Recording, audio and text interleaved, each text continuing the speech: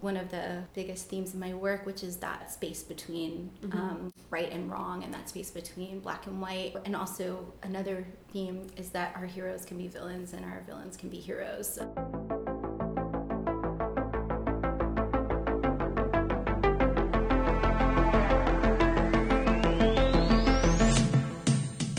Hey friends, welcome to Field Pod. This is a Field Projects podcast featuring show reviews, interviews with creatives and makers, from people like artists to writers to gallerists to collectors, and also just our thoughts on life and stuff to do to fill your time on this earth, whether that's from films or books or daily rituals. I'm Chris Racanello, and I'm the co-director of Field Projects along with Jacob Rhodes, who you'll hear talking in just a few minutes.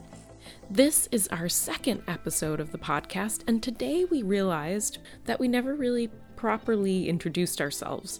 So first you'll hear Jacob and I discuss our backgrounds and the backgrounds of Field Projects. We just spent many hours this weekend reviewing portfolio and proposal submissions to our open call for artists in residence at our field residency program. So you'll also find out more about that and about how and why we came to the open call process. Jacob talks about his background as a punk kid and his time in the army, and mostly about his sort of bleh experience at Yale, and how some of the events there inspired him to found Field Projects. And I also talk about, my background as an artist and academic, but you'll hear more about that in a minute. We also stumble through some of our thoughts on social hierarchy and the gallery system and this idea of a two-caste system in the art world, and why we're striving for something in between or maybe outside of both of those models at Field Projects. Then we shift gears and speak with our current field resident, Stacy Kranitz. Stacy has led a really riveting life, starting out as a documentary photographer who's really tried to live the work and close the gap between the problematic categories of subject and author. We wrap things up with an extraordinarily short list of shows to go see. So now, please join Jacob and I as we chat on a rainy Saturday morning about our frustrations with our pasts and our presents, and stick around for our talk with Stacy Kranitz after that. A quick note that this episode discusses domestic violence briefly and discusses drug use a little bit more at length. So please take care, friends.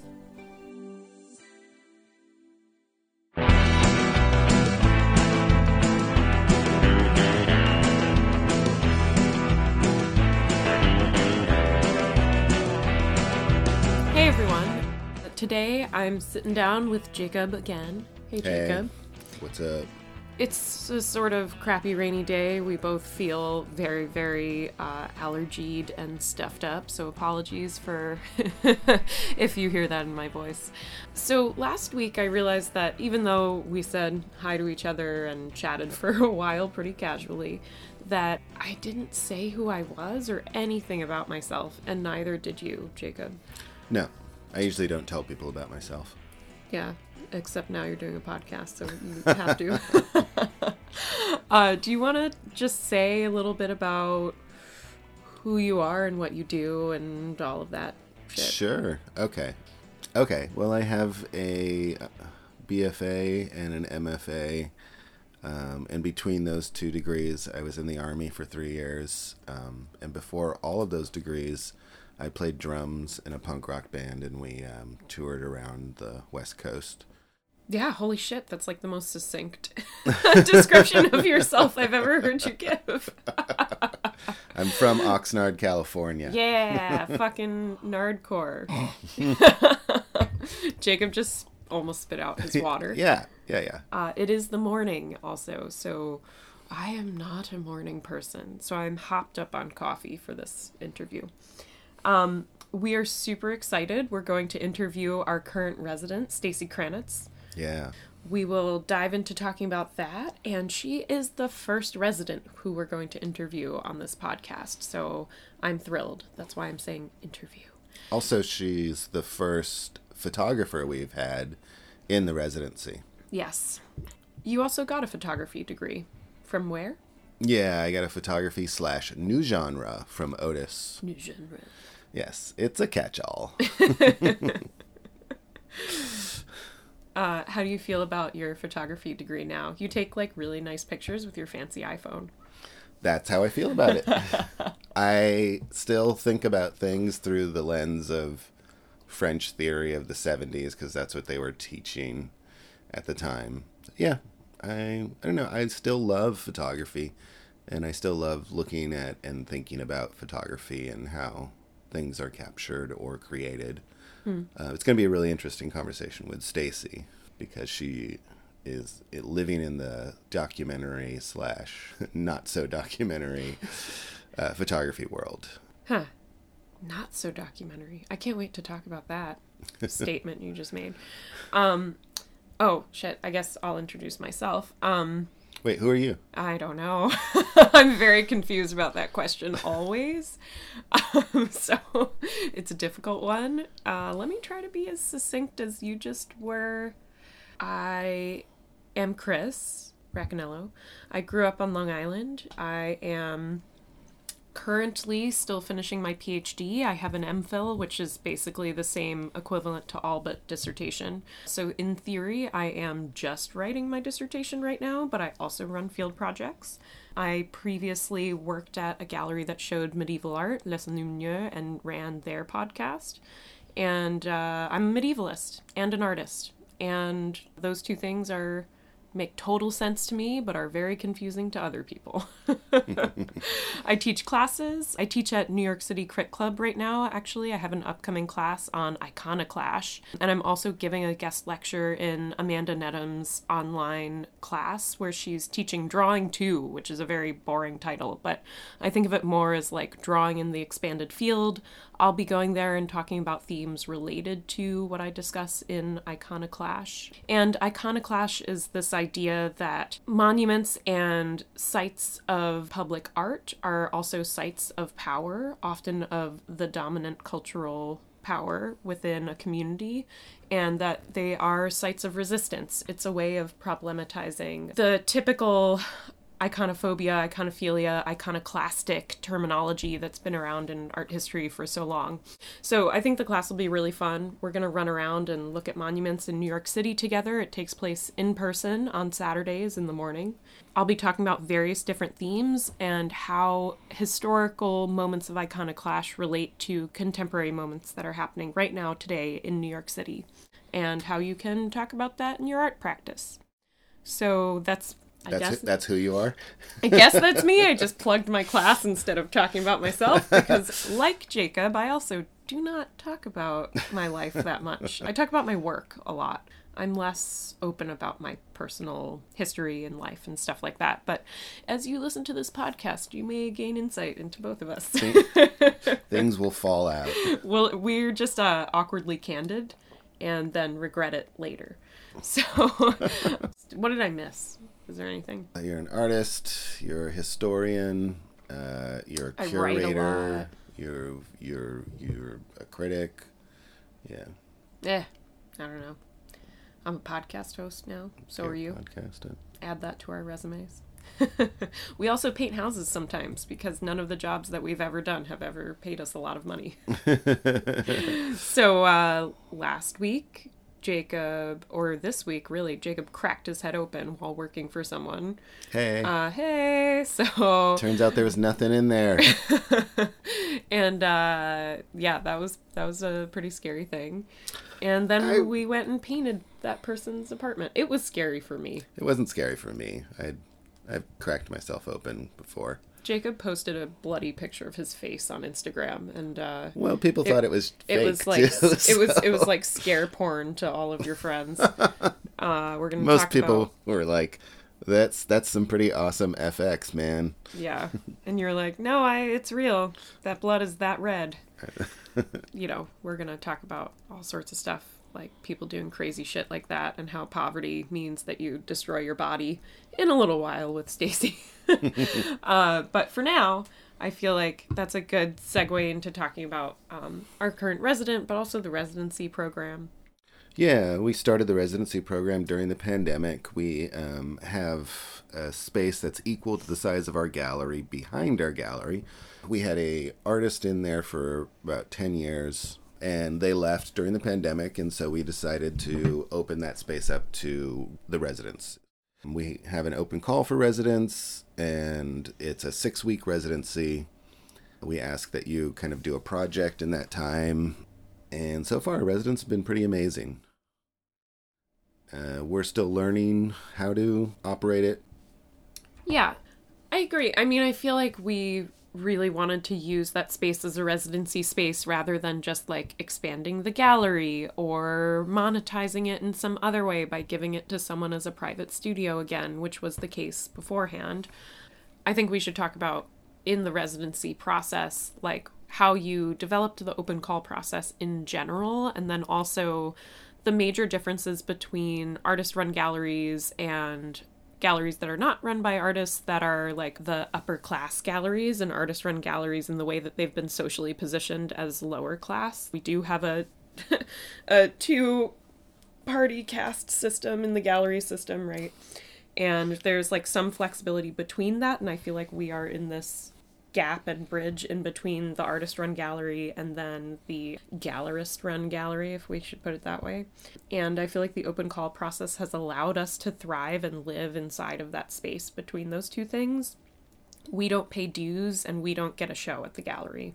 We don't have a traditional artist gallery space in that sense. It's not a cooperative. It's not a collective. And yet at the same time, we are a collective with each other. We've had many different partners who've been part of the gallery before me. I joined in 2016. Jacob started this gallery space in 2011 with Carrie. And Carrie Oldham. Yeah. And I just wanted you to maybe talk a little bit about that, because I feel like people are always curious about it. And we always have like opportunities for things like fee reductions and things like that. We're currently charging $35 for our open call portfolio review, where we sit down and for many, many hours and hours look at people's portfolios, and then also same thing with the residency. So could you talk a little bit about how you developed that? Well, the open call was when I came out of grad school. Grad school that I went to only believed that there was one option to be an artist, and that was you had to basically become an art star. And then the people who didn't become an art star, they just forgot about. Yeah, he went to Yale, people. It sucked. He's very proud of hating Yale. I think that's your, like, proudest thing. I have other things that I'm more proud of, hopefully. Okay, that's true, I'm sorry. But you are very proud of the fact that Yale is awful, in your opinion. No, my experience was awful. I don't know. It's experience... every time it's different. Well, you had just come out of the Army, right? Well, I mean, the thing that shocked me about Yale was, which is obviously very dumb, is that it was literally an ivory tower in the middle of, like, African-American city. And there was a dividing line of wealth and poverty. And I don't know, it was so shockingly obvious there. And it was such a big contrast. And I grew up in California, where it's a very mixed bag of people.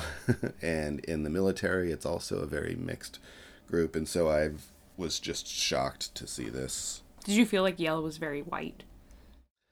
I mean, I think they try to do their best to be inclusive, but regardless, it's like the upper class. I heard you once describe the process of selecting other students. Do you want to talk about that? Because there was like a whiteness problem there, I think, that you've discussed with me before. Yeah, so they try to work hard to have all sorts of different voices in their program. Which has maybe gotten better recently.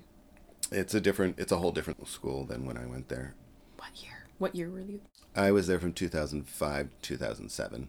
So we had a class that was diverse. We had a Christian person, we had a Hispanic person, we had non-binary persons, and it was a pretty mixed group. I think there was 9 or 10 of us. And then we had 3 faculty. The 3 faculty were all white. I'm kind of forgetting now who was in the class. That doesn't, I mean, I was just curious about Anyways, it was a sort of a good sample of maybe a little bit of the American world. And we sat down and we looked through all of the slides. I think there was 500 different slides or, applications to. So sorry, the premise is that we pick the next class that comes in. Our class plus the 3 faculty all argue over who should get in to the next class. And, you obviously have a couple things that you're working on. You want to make sure that you're not letting in a total asshole who's going to ruin everything. Number one important thing. But also you have 13 different opinions in a room about what it makes a good classmate/student. So anyways, the first thing we did was go through everything without looking at people's names or ethnicity or anything. And so it was just a blind read, and we got it down to 50 people. And then we started looking at names, gender, and ethnicity, and it turned out that those 50 people were all white. Somehow, out of like the 13 of you who all came from like pretty different backgrounds and stuff, it was still just like a bunch of white dudes. We all picked this, as a group, white art, basically. And there's also there's a premise of self-selecting groups that are applying, right? Like if you feel like you wouldn't belong at Yale, you wouldn't apply. Although I did, but it's because I didn't know what Yale was, really. I just knew it. I was in the Army and I wanted to go to school on the East Coast because I grew up on the West Coast, and I saw Yale in a movie and I was like, oh, I wonder if they have an art program. I wish I had actually done some research because I wouldn't have gone there. Yeah. Okay. I feel like also since we're on the pod, Jacob is a white dude. You can't see him right now. Yeah. But I feel like we should make that explicit since we're talking so much about race. Yeah. So then we, all of us were like, I was like, that's really fascinating that we did that, because obviously we've been trained to like a certain kind of work, and maybe, I don't know, white people are trained to make that work, etc.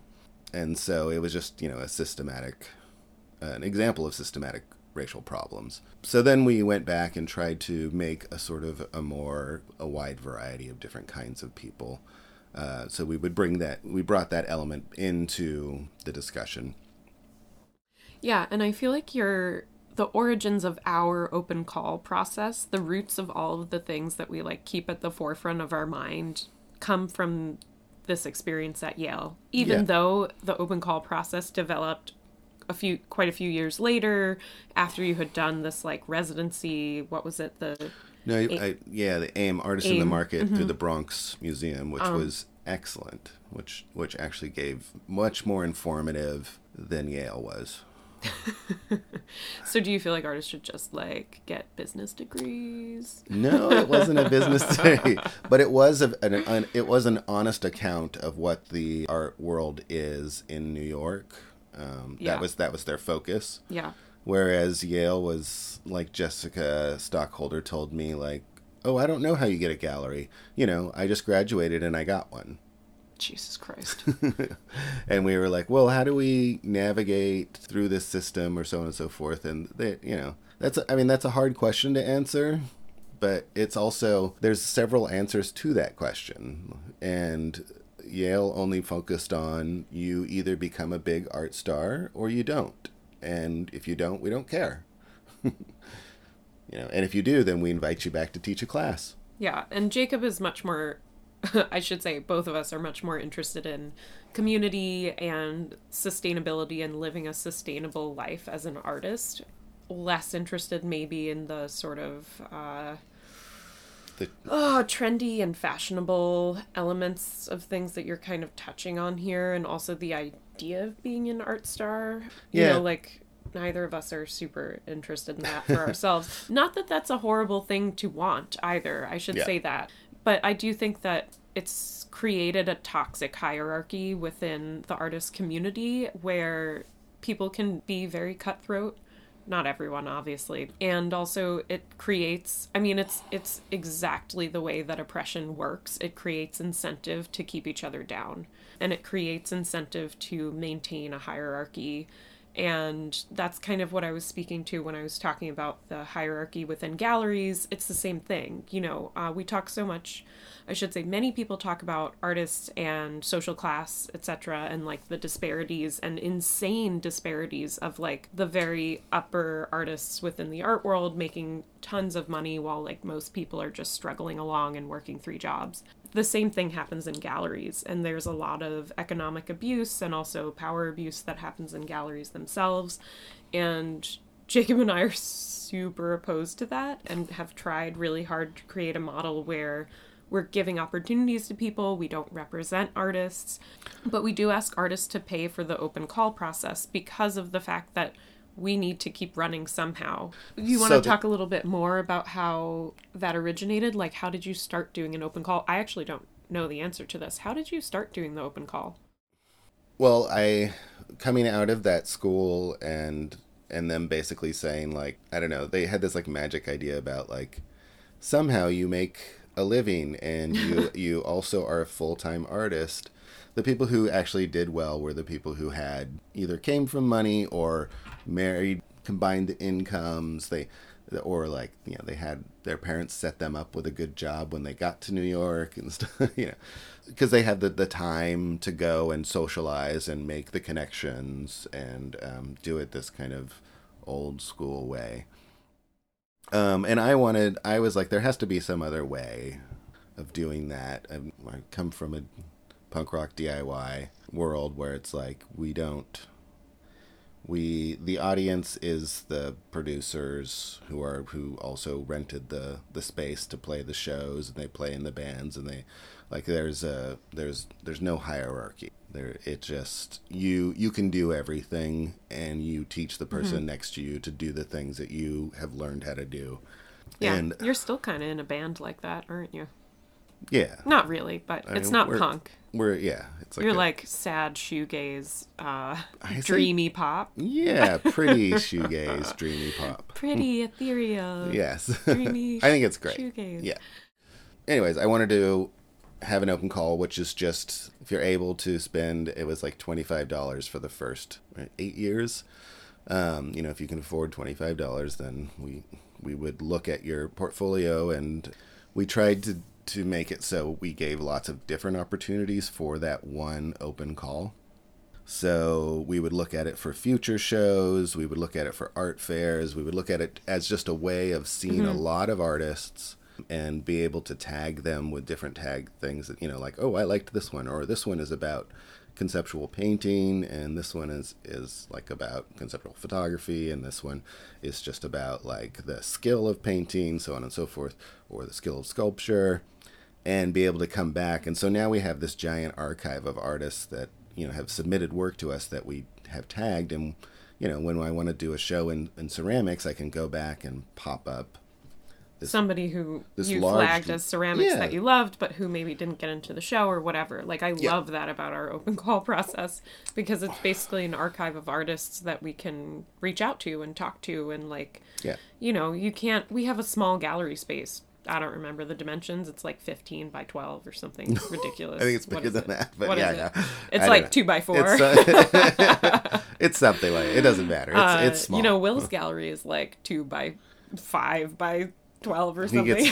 He gets more attention. Gallery. Yeah. But he is like a window. Anyways, whatever. Our space is not like that. It's bigger than that. But it's true. Like, we can't fit everyone who's making awesome work. So we have to turn people down who do make great work, but who, like, we keep in mind for other things like summer shows and whatever. Just future shows. Yeah. On like special topics and things like that. And from the very beginning, we've done online shows. Most people actually see stuff through their computer. Yeah, lots of people don't actually physically come to the gallery. I mean, we have had a great resurgence since COVID has gotten slightly better now. Johanna's show has been really her show has been really well attended, and we've had quite a few pre-COVID like openings where we have like 100 people come into the gallery and then drink and talk about the work and whatever, and it's been awesome to have that again. And it's great to have the residency space as spillover space for for our openings. And it's also great for the resident to have all of these people who have come to the opening of the show to come by and talk to them and see their work. It's like a bonus for everybody. I think. I mean, I feel like we will continue to talk about our open call process, but I thought it'd be great to give a little introduction like this to explain to people like how that came about, how it kind of came out of the experiences that you had as an artist, and also thinking about class and the gallery system. I personally feel really angry and resentful about the way that there's this gallerists that I've worked with have a disdain for artist galleries, and I absolutely can't stand that, and I think that it's just bullshit. And it's also like there are so many underpaid gallerists working and pretending that they're like super upper class, like really wealthy people to attract collectors, but you're getting paid like $30,000 a year or less. You know, like it's ridiculous. I hate that. I hate the pretension to class to solicit collectors as if your knowledge comes from the amount of money that you have, when a collector is looking to you for your opinion and expertise. And you don't necessarily get that. Yeah. Well, it doesn't come with money, but it also doesn't come with schooling either. I mean, sometimes it's like, well, I guess it matters what kind of schooling you go to, because, like, I mean, I think it's wrong to think about it through the paradigm of schooling. It comes through experience. School can provide experience, but many other things can also provide experience, says the person who has been in school forever. I'm in the 5th year of my PhD program. I did a master's before that at Hunter. I'm very aware of the elitist and privileged position I have as an academic. And I do not think that I don't think that most knowledge should come from the university system necessarily, but I am a big advocate for bettering our public school systems. Yeah. However, it should be available to more people. Yes, and life experience should be taken as experience. Yeah. Right, like your life experiences and your ability and know-how can come from working in and as an art handler for 20 years. If you're an interested person, you probably know a fuck ton about the work that you've moved, the way that you work with that artwork. Like, you could be a knowledgeable person to advise a collector, but because of this weird caste classist system that we have, collectors are not taught to think that way. They want, like, sexy, wealthy people to talk to them about their work, right? About the work that they should buy. And that is not every collector. Let me be very clear about that, too, because, like, I collect very tiny amounts of work that I can afford. Like, I don't feel that way. But I also feel like I'm my own advisor, and the artist is my advisor, because I like a very direct relationship with people that I buy work from. So, yeah. The way that I think about artwork is that when I look at something, I want to be beckoned from across the room and then rewarded when I get there.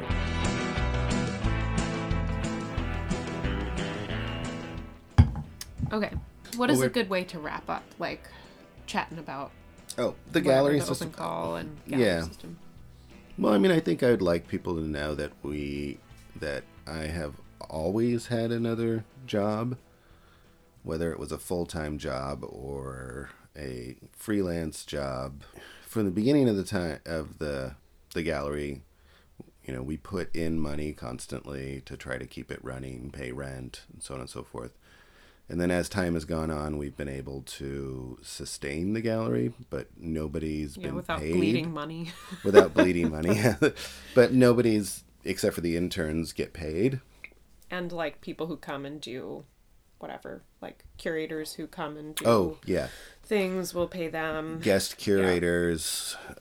We pay everybody. We pay everybody except for ourselves. This goes to what you were talking about, the sort of pretending of the other galleries. Like, I'm pretty open, or I try to be pretty open with people, and it doesn't mean that I do it all the time, or like I'm successful doing it.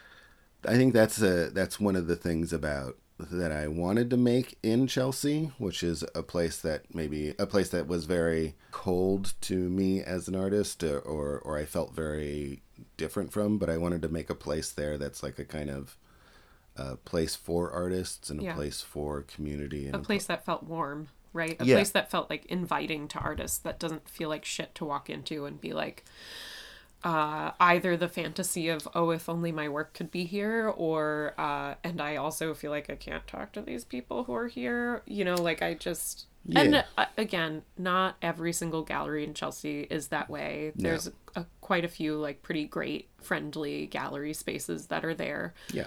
But I do think the general feeling walking into galleries in Chelsea can be kind of off-putting, although like eventually your friends start working at places and so you feel like, and so hey, forth. you're a guard at blah, blah, blah. Like, Yeah.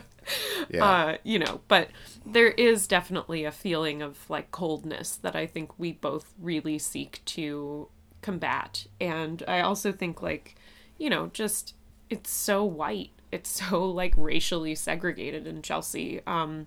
In terms of galleries, right? There's plenty of people who are people of color who live around in Chelsea, but like galleries are not inviting to them generally. And so it's been a really big part of our conversation the last few years. And I think before I joined the gallery, like how do we change that? And that's an ongoing issue. Galleries are alienating generally. So, and they're alienating to people of color even more so. So again, ongoing problem. We're looking for answers and ways of just being like more accommodating and better as gallerists and people and artists. And anyways, yeah, you were going to say. No, I mean, I think because of maybe our own background and experience, we also felt like or at least I felt like I didn't fit in the art world. So I wanted to make a place for people like me that don't feel socially able in that world. Mm-hmm. And plus I'm super shy, I think, underneath all of this. And so when I would go to openings, I would look at the artwork, not talk to anybody, then go home. And so at Field Projects, I'm forced to stay for the whole opening. And it's also like it's much easier for me to host and promote other people's work. As an artist showing up to a gallery, I wanted to be treated in a way that now, as me running the space, I try to treat the artist, which is like, oh, hey, you know, like, do you know this other artist over here? You would really like their work. Oh, hey, do you know this curator? Field Projects is about making connections for other artists and trying to further their own careers and social group, just give them a better quality of life. Yeah, I mean, I totally agree. And I feel like also that's a great way to transition into chatting with our artist, Stacy Kranitz, our current resident, because I feel like she's really invested also in giving people more dimensions than the one-dimensional way that they're often viewed, like on the surface of who they are, right? And these kind of like quick social interactions that you have with people, whether it's like at a gallery or at a gas station. She's really interested in opening up those quick glances of people and really unraveling their person as an entire being and not just a one-dimensional object in our like society. Yeah. Or thinking about the problematics of that within Appalachia. Yeah, totally. Appalachia centered specifically, that's what we're going to be focusing on in the interview. Although she's worked on some other projects too, that we'll talk to her about as well. And we're super excited to chat with her, with all of you.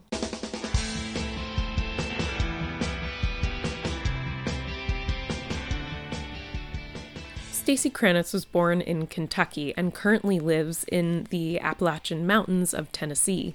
She's a 2020 Guggenheim Fellow and has received grants from the Southern Documentary Research and Development Fund, the Magnum Foundation, and the Michael P. Smith Fund for Documentary Photography.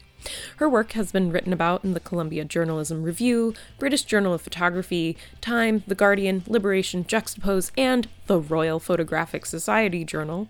She's presented solo exhibitions of her photographs at the Diffusion Festival of Photography in Wales and the Rencontre d'Arles in Arles, France. Her first monograph has been published by Twin Palms this year in 2022. So she's also working on a fascinating project for us. and we dive into talking about that. The project is called As It Was Give to Me, or As It Was Given to Me, as you'll hear us discuss in a little while. And that project explores extraction in two different forms. The first involves coal operators who came to extract valuable natural resources in Appalachia using processes that obliterated the land and poisoned water. The coal industry left Appalachian communities impoverished due to the callousness of, obviously, capitalism and its pursuit of profit at the expense of people. The second form of extraction involves the camera. In the 1960s, a war on poverty was declared, and the government decided the best way to end poverty, obviously, is to kill people who are impoverished, and they chose Appalachia as the poster child for the war on poverty. So we get really deep into this body of work with Stacy and talk photography, language, drawing, poverty, and community. So I hope you enjoy this important talk with Stacy Kranitz.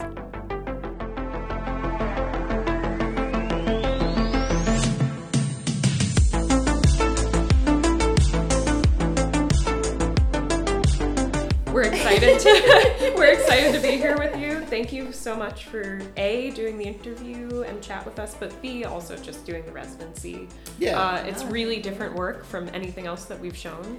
It's photography. Super crazy. First of all. It's photography. You know, photography can be art sometimes. Occasionally. You know. No, but really, I mean, I think photography is one of the most difficult art forms today. And it's really amazing to have, well, because it's so accessible, the technology to use it, and people do use it so often. It is really hard, I think, to stake out a place for yourself as a photographer today. So, do you find that true, Stacy?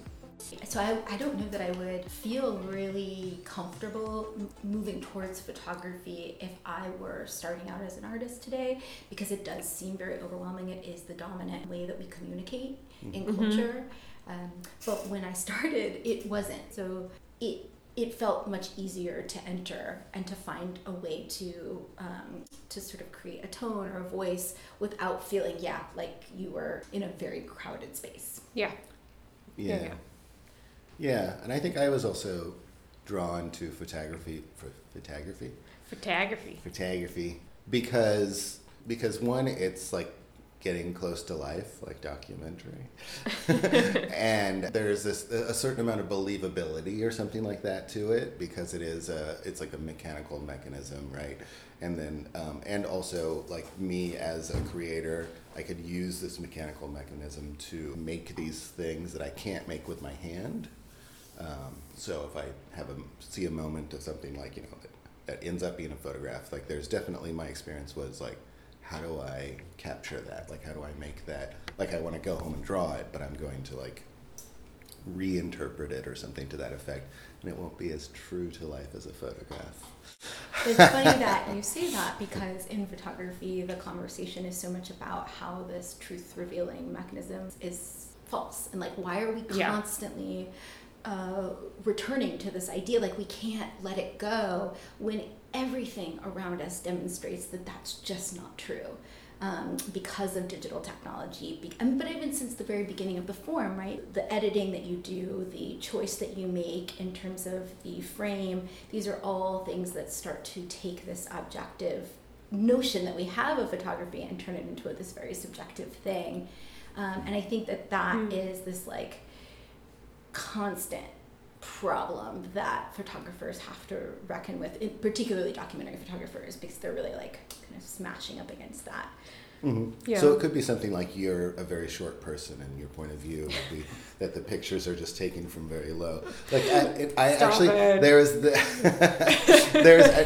actually these photos that I went and saw, and it was a guy who had no legs, and he was on a skateboard. And that's how he got around. And at a certain point, he was just like, I was tired of people looking at me all the time. So I started taking pictures of people as they were looking at me to, like, kind of turn the sort of the eye back around.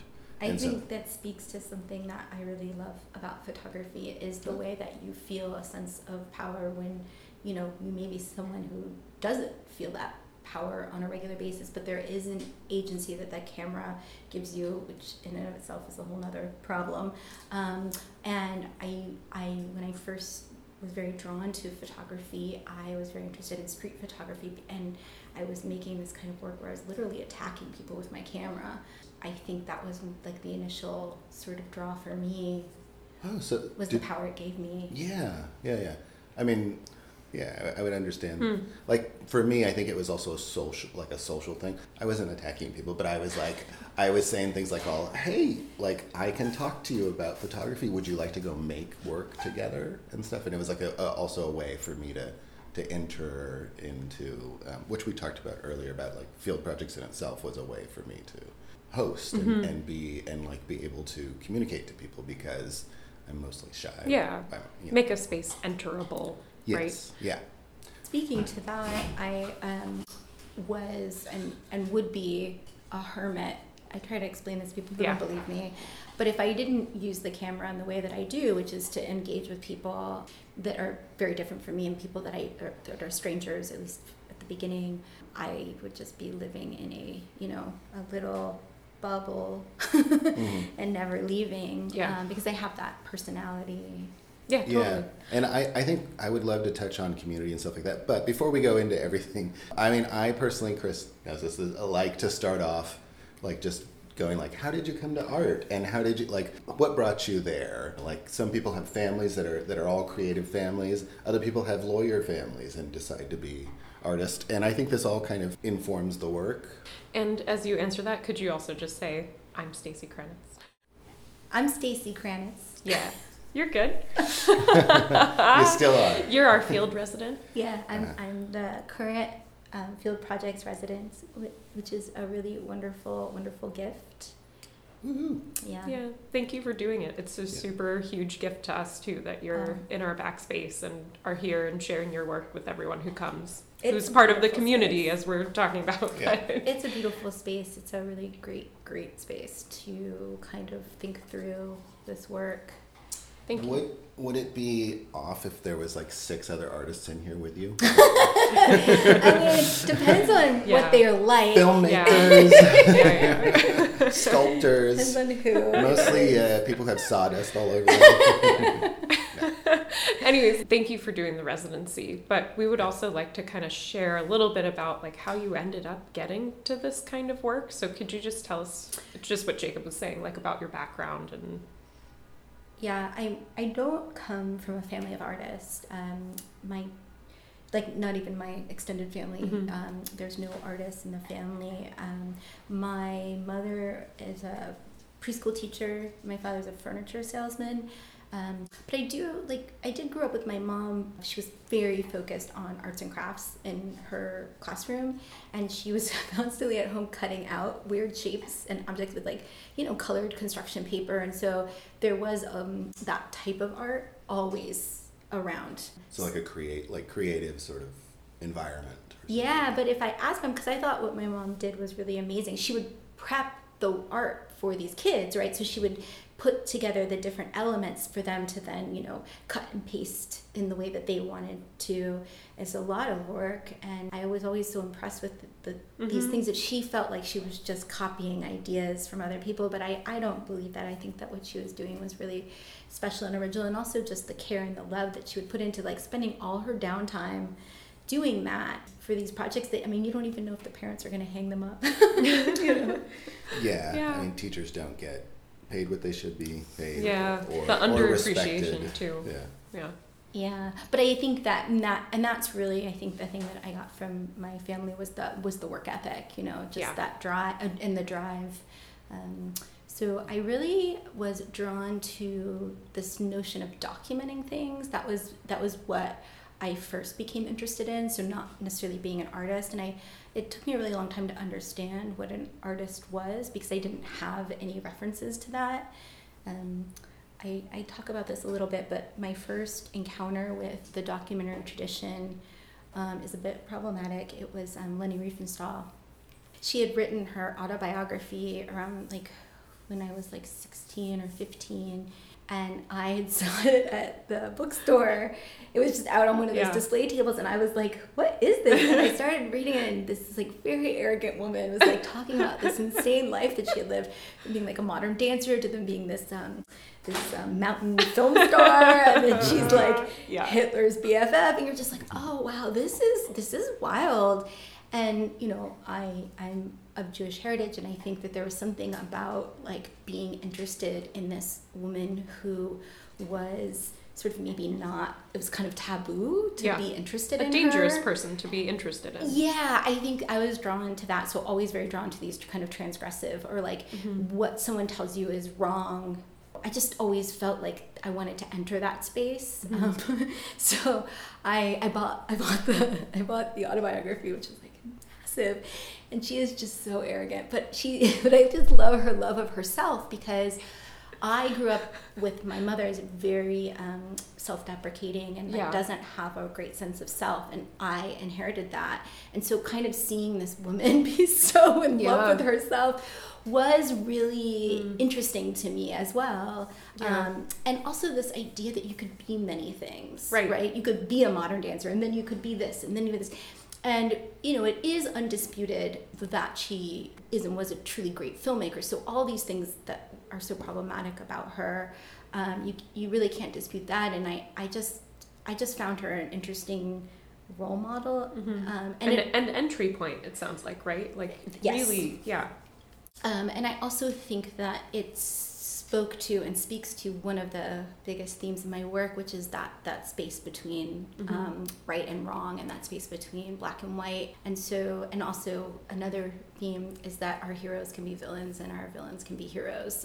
And I've always been really interested in that idea. And so that was my jumping off point. I wanted to be a documentary filmmaker, and then I went to NYU, and I immediately realized that if you're making films, you have to work with people. And I'm not good at like orchestrating or directing. So then I quickly shifted to photography. And then I never really turned back, because you also don't need to raise all this money to make photographs. It's not a cheap medium, but it's nothing in comparison to film, and you can actually immediately go out and start making the work, and you don't have to spend all this time in the editing room to see that work or to receive that work and then present it to people. And I think I found that really compelling, and it just fit my personality better. Yeah, and it's a solitary, in a sense, thing too, right? You go out, in a certain sense, like this is very old, but you go out into the field, you get something, you come back, and then you sort of, the art about it or whatever can happen by yourself in a room, editing photographs, going through, putting together the story or image that you're looking for, right? Yeah, and that really suits my personality. And so I made films later, and after I spent a lot of time working in photography, but I also like waited till the technology was available to really where I could make them on my own. But still, I think that photography is my preferred medium, and it really wasn't considered a very popular or compelling medium, I believe, until, strangely enough, social media. Yeah, that's an interesting question. How much do you feel like social media has kind of changed the landscape of photography? I think it opened up a space where images could be a dominant language for communicating things, and I'm sure there's other forces at play, but I think now when I see this like newest generation that grew up on social media, I feel like they see being a photographer as this like really like wonderful way of communicating with the world, and that I do not remember people, when I told them I was a photographer, seeing what I did in that way. Thinking about it as communication. There's a potential, like other arts seem to be like painting, like this art that had all these expressive possibilities. Well, I wanted you to like talk about that a little more, because Jacob made such a fucking frowny face at you about, or whatever you were, and I think you were maybe thinking of like the vernacular photography movement or something like that, like previously. But also, no, I was also just thinking about my own experience where it was like film was the language of the people, so to speak. You know what I mean? It was like everybody could go and see a film or, watch something on TV or something. They had like access, and that was the sort of dominant art storytelling. But then you're right, with Instagram, memes, and like there's all of this, there's the language of photography has really become exploded. Yeah.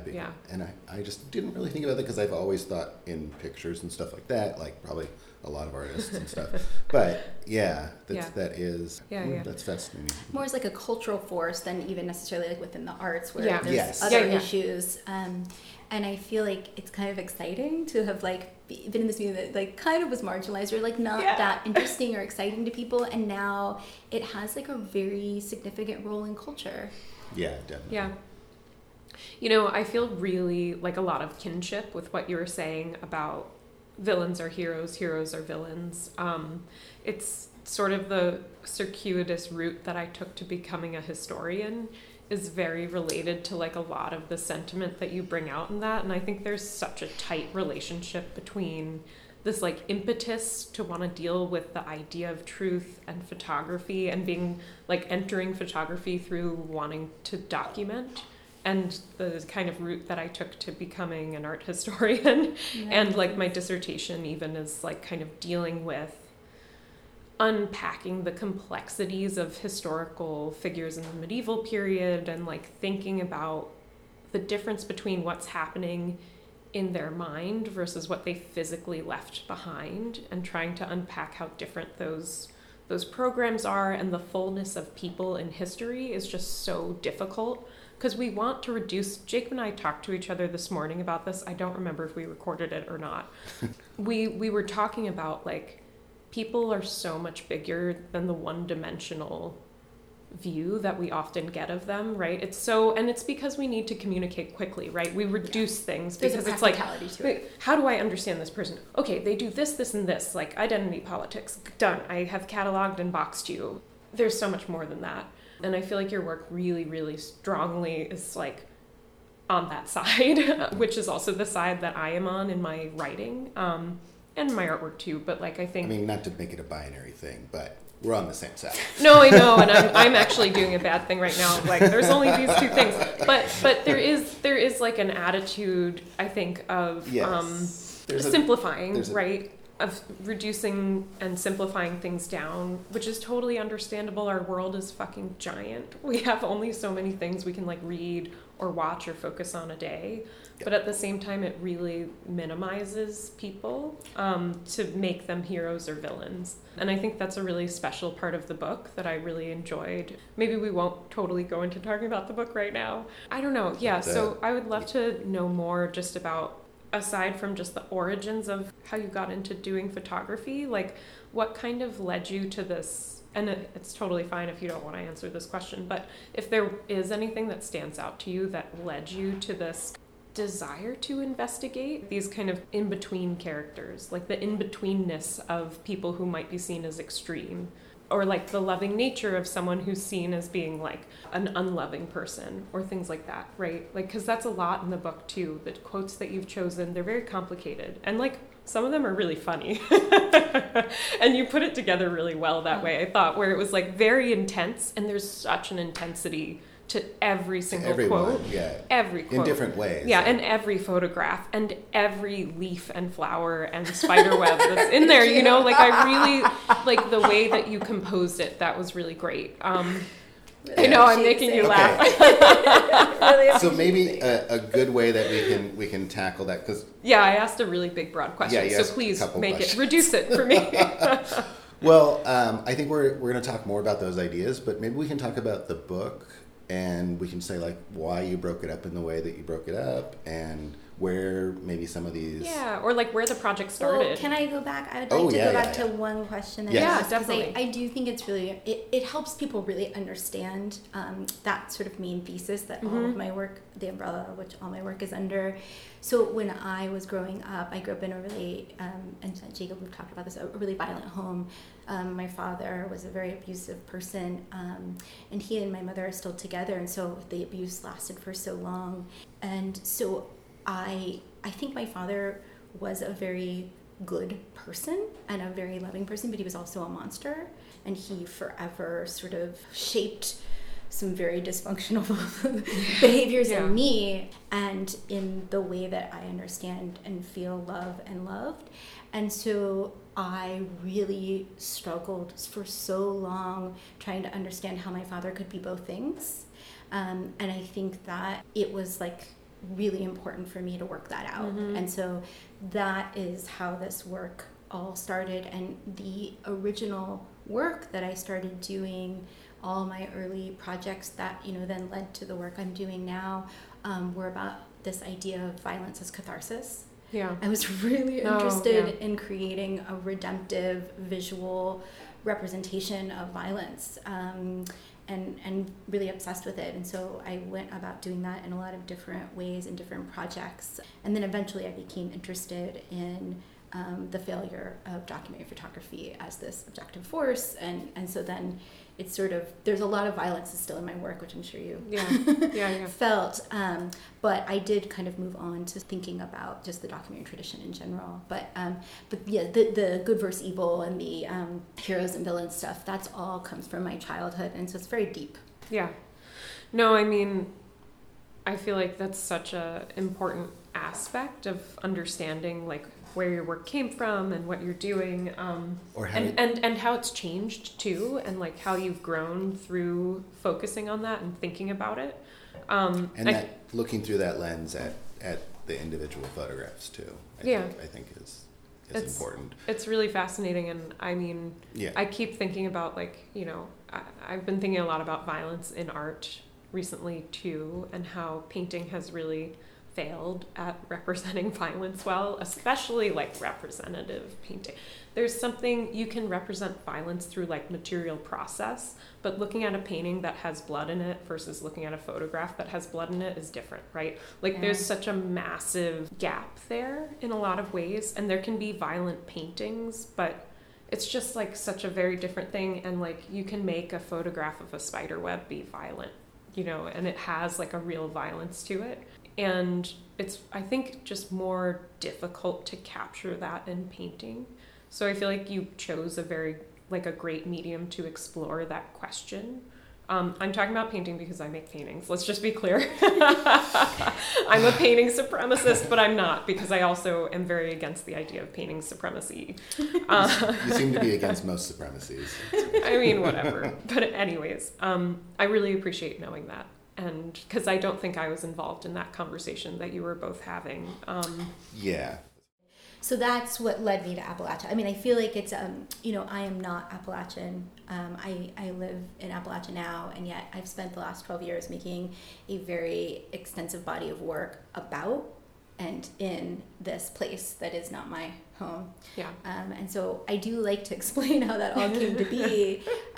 It's not, it's just a very practical story, but I do think it helps people a little bit understand.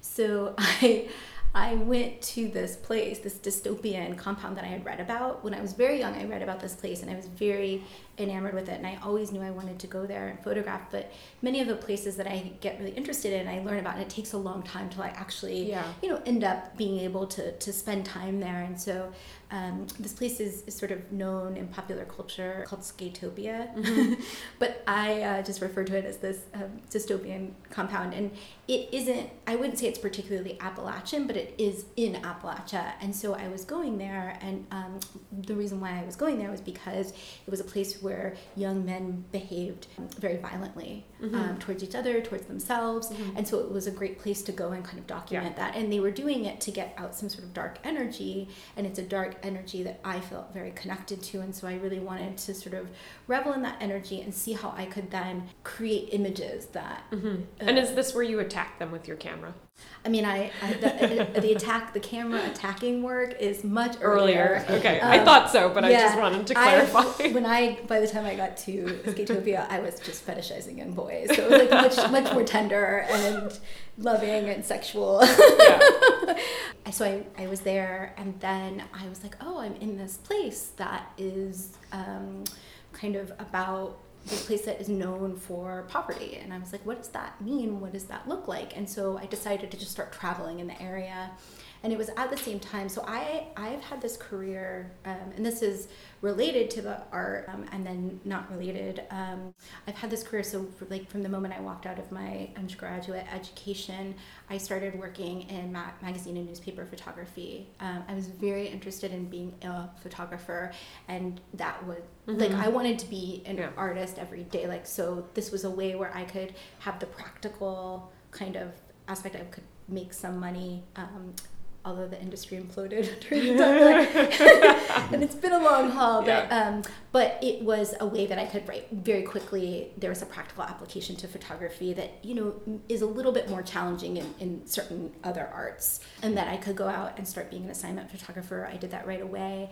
And so by the time I had gotten to Skatopia to make this body of work, I was feeling a grave amount of fatigue about this industry that I had chosen. And that is very normal, right? You leave, you go, you have this idea, this fantasy of this career that you want to have, and then you start participating in that career and you realize how deeply problematic it is for so many different reasons. And one of the things that was really frustrating to me was that, so I consider myself a photographer, but I was doing a lot of photojournalistic work, and there's these sort of ethical kind of constructs that you're, supposed to abide by when you're working for certain organizations, and I found them very dishonest, and I was getting very frustrated with that disconnect, and I, as an artist, felt like it would be really, really, it just was important, and I was moved in this direction to where I really needed to make a body of work about that. And so that is how Appalachia became to be so appealing to me, because it had this extensive history of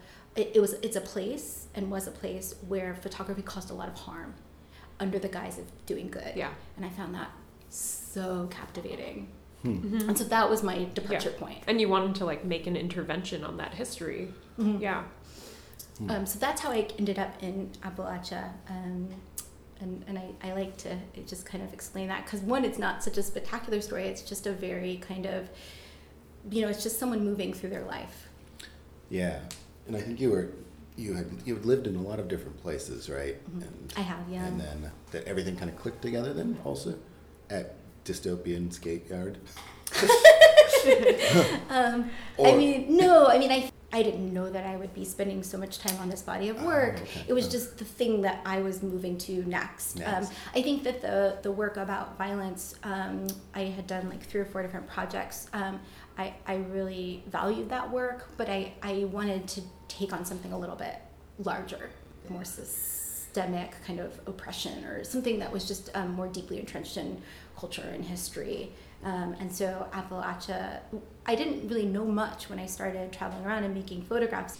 So I have a couple of questions just to rewind a little bit, but I think you had told me that you were basically living from place to place for a while, doing jobs and going places, and sort of living this laissez-faire or something that had that effect. Not laissez-faire, itinerant, right? You yes. were kind of moving around, thank you. That's and it was very migratory, and you were really, I have so much respect for this, that you wanted to invest yourself in the communities that you're photographing, but also that you just made the decision to be so dedicated to being a photographer, that you were weren't you living in your car for a little while, and I don't know if you want to talk about that or not. You don't have to. Yeah, you don't have to also. No, I ended up living in my car, and again, this is not van life. A car for 3.5 years. But I was doing initially I was doing these stretches of time for 4 months, and so I did go right around the time when I started working in Appalachia. I started my MFA. I was very, very frustrated with my career as an assignment photographer. And where did you, I'm sorry, the MFA was where? UC Irvine. Mm-hmm. So I would go to school for 8 months, and then I would leave for the 4-month-long summer.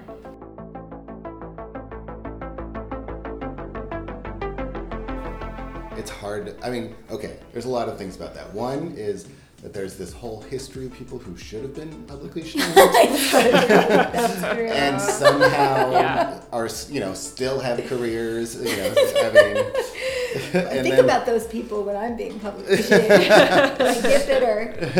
I know you're saying something that's very true. But then it's also, I think now there is there is a sort of an easier way to publicly shame people now, right? That's true. And but I do also think that there's hopefully more information out there about what is going on and available information. You know what I mean? Mm-hmm. Yeah, I think so, and I think that's a constantly evolving thing. Yeah. And I'm sort of like I want to say like, I don't think people should publicly shame other people, because I think there's a lot of problems with that kind of behavior. But there are times when I am aware of someone being publicly shamed, and I think it's inappropriate. Which goes back to this idea of like right and wrong and black and white, is that I make work about that because I'm constantly fighting it in myself. Yeah. And so it is also this way to keep myself constantly, like kind of deconstruct myself and my own sort of like tendency, or the human tendency towards collapsing things and simplifying them and reducing them to. Yeah. And I was going to say also that goes directly back to language. That is the structure of language, is that we were like, we both agree that this is orange. We're going to use the word orange to talk about this from now on. Yeah. And it's not like the nuance of orange. And I think photography is loaded down with that problem as well. Mm-hmm. It can be used to like open up ideas and thinking, but it can also collapse and close down. And that's one thing that I find so interesting about photography, is that it's like a slippery slope, right?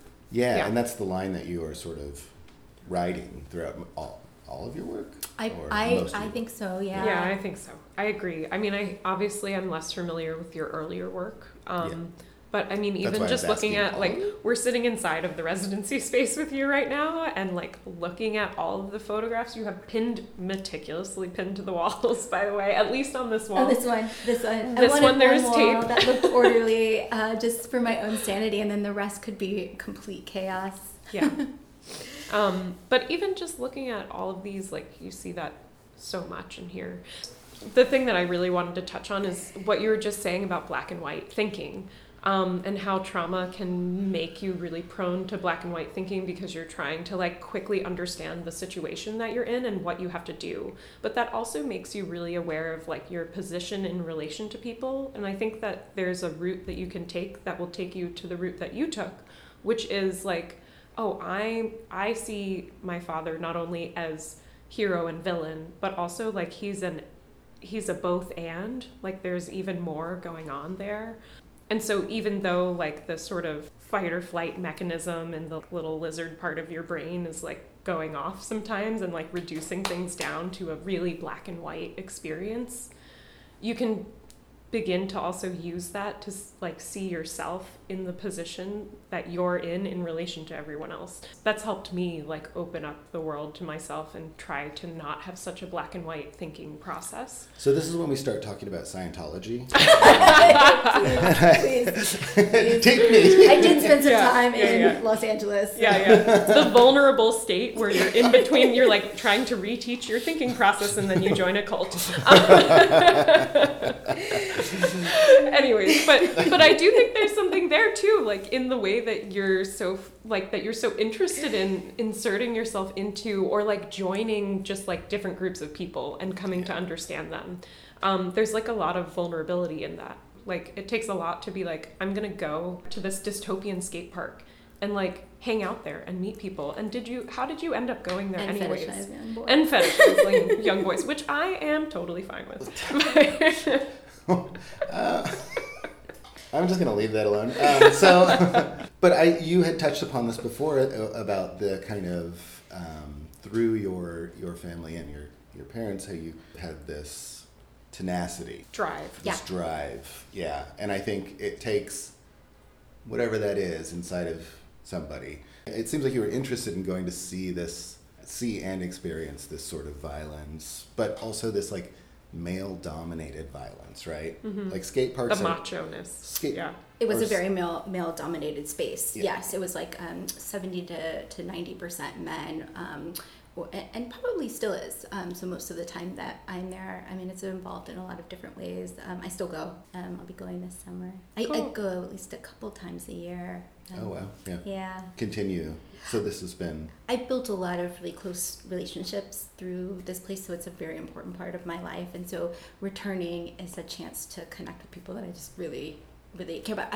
I think one of the greatest pleasures in my work is the long form work, which I didn't necessarily think was something that I was going to be doing, but is that I get to develop these deep relationships with people. And so returning to the work is sometimes not even about making new work, but just about kind of catching up with people and just spending time. I got really interested in this idea again around this one time. I can give you like a date. It was 2009 when I had this, just full-on crisis of what I was doing as a photographer, and sort of looking to make work about problematic relationship between subjectivity and objectivity in the documentary tradition. But I was really interested in this idea, and continue to be, is that I wanted to have an equal sort of playing field between like the friends that I made maybe like in something like art school and the friends that I made in the work itself. And I didn't want there to be a hierarchical difference. And so I've spent a lot of time really trying to develop relationships where there's a real mix of different, types of people in my life, and they all kind of have that intimate, close circle of people is both subjects in the work and also people from the outside that I've known, like childhood friends and friends from school. Yeah, people who are not artists, I think, often encounter artists as something painful. Like, I've had this experience on Long Island with people when I tell them that I'm an artist, that there's a sort of awkwardness and like what do you do with your life and your time? And you must, like, there's this also presumption about like I encountered this with academia as well, this like, you think you're smarter than me. There's like a lot of pain encountered in that. And I find myself thinking, like, how do I, as an educator and an artist and an academic, like, what do I do to break down those kind of barriers? Like, exactly kind of what you're talking about, where there's this like experience of different social structures, and I'm embedded in like many different communities, and how do I make people feel equal amongst everyone? And like, I don't know. This is just an ongoing problem that I find myself dealing with a lot. That is, and how do you make someone feel comfortable like with another person? It's all about like embedding in the community itself, which I think you're like answering through your work, and it's like slow, long, laborious work, and it's like but it's also like fun and loving, and like it's about really being like, I take you seriously, and I want you to take me seriously, and I also want us to just feel that we can hang out and talk to each other. But I feel like I haven't come to a good answer for this question. Well, I mean, Stacy, it seems like you're saying this commitment in a certain way is it's like a durational, is one way, or at least address that, right? You're like, I'll be back, and then you go back, and then you go back, and then you're like, and you are, I imagine that you're sincere with them, and I'm putting words in your mouth, so you make the same mistakes you make with your closest friends, right? Like, right, because they're also your closest friends. So I've made a lot of mistakes with people that, I guess you could put quotes around that word of subject, and so so there's a real fuzzy line there, but and so there's no like seamless sort of way that I try very hard to sort of create that open relationship with everybody, but as a human being, I sort of fail at it all the time. So I'm constantly failing all of my friends. But in different ways, right? Because in different ways.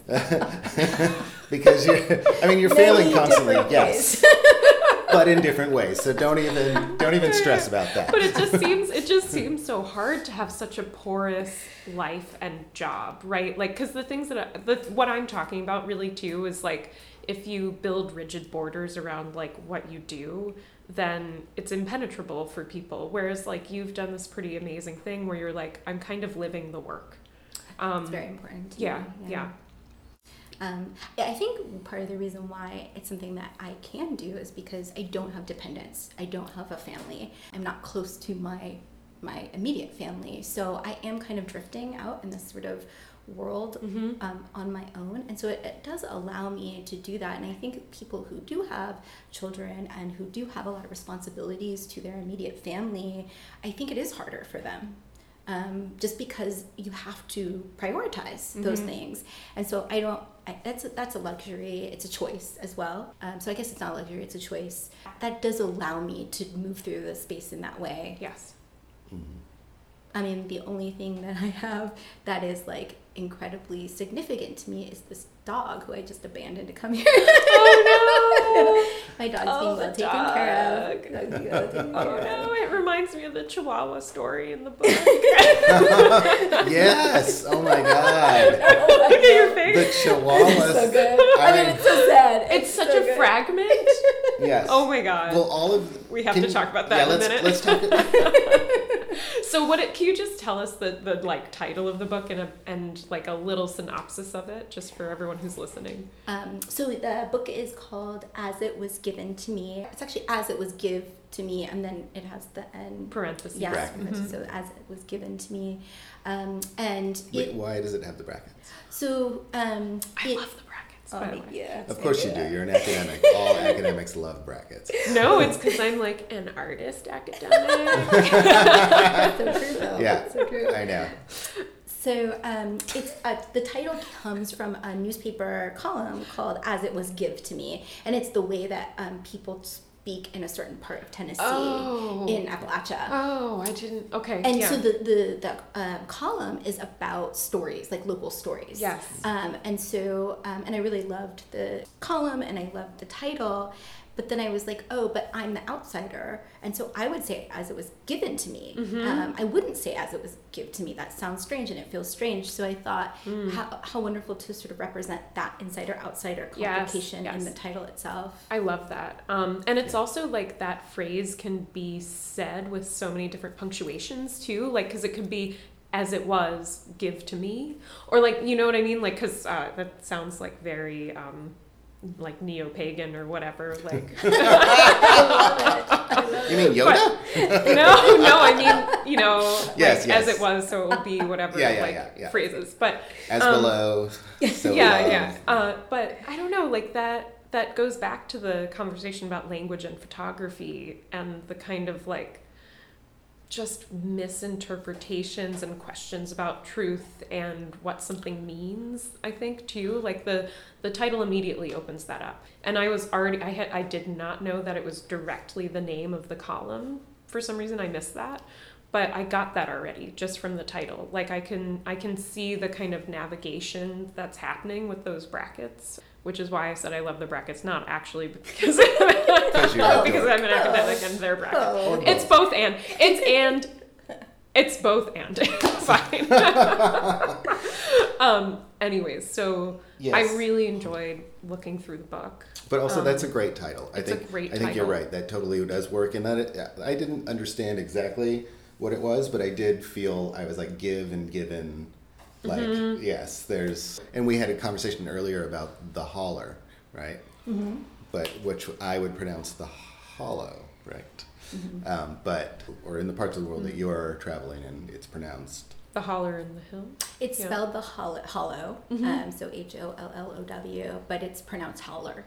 Mm-hmm. And it's endlessly confusing to everyone. But yes, that's so much of Appalachia would call it a holler. And then there's like, people, there's a lot of mythology around that notion of the holler, but really what a hollow or holler is just this sort of winding road that like kind of dead ends in the mountain, and it usually runs along a mountain stream.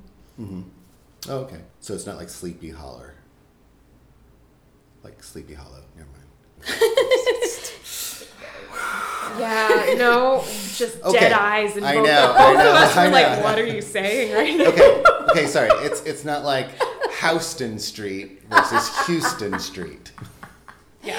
No, exactly it's like that. Or is it like it is. but it also has like a very particular meaning. Yeah. I was actually like saying that as a joke, but that is a real yeah.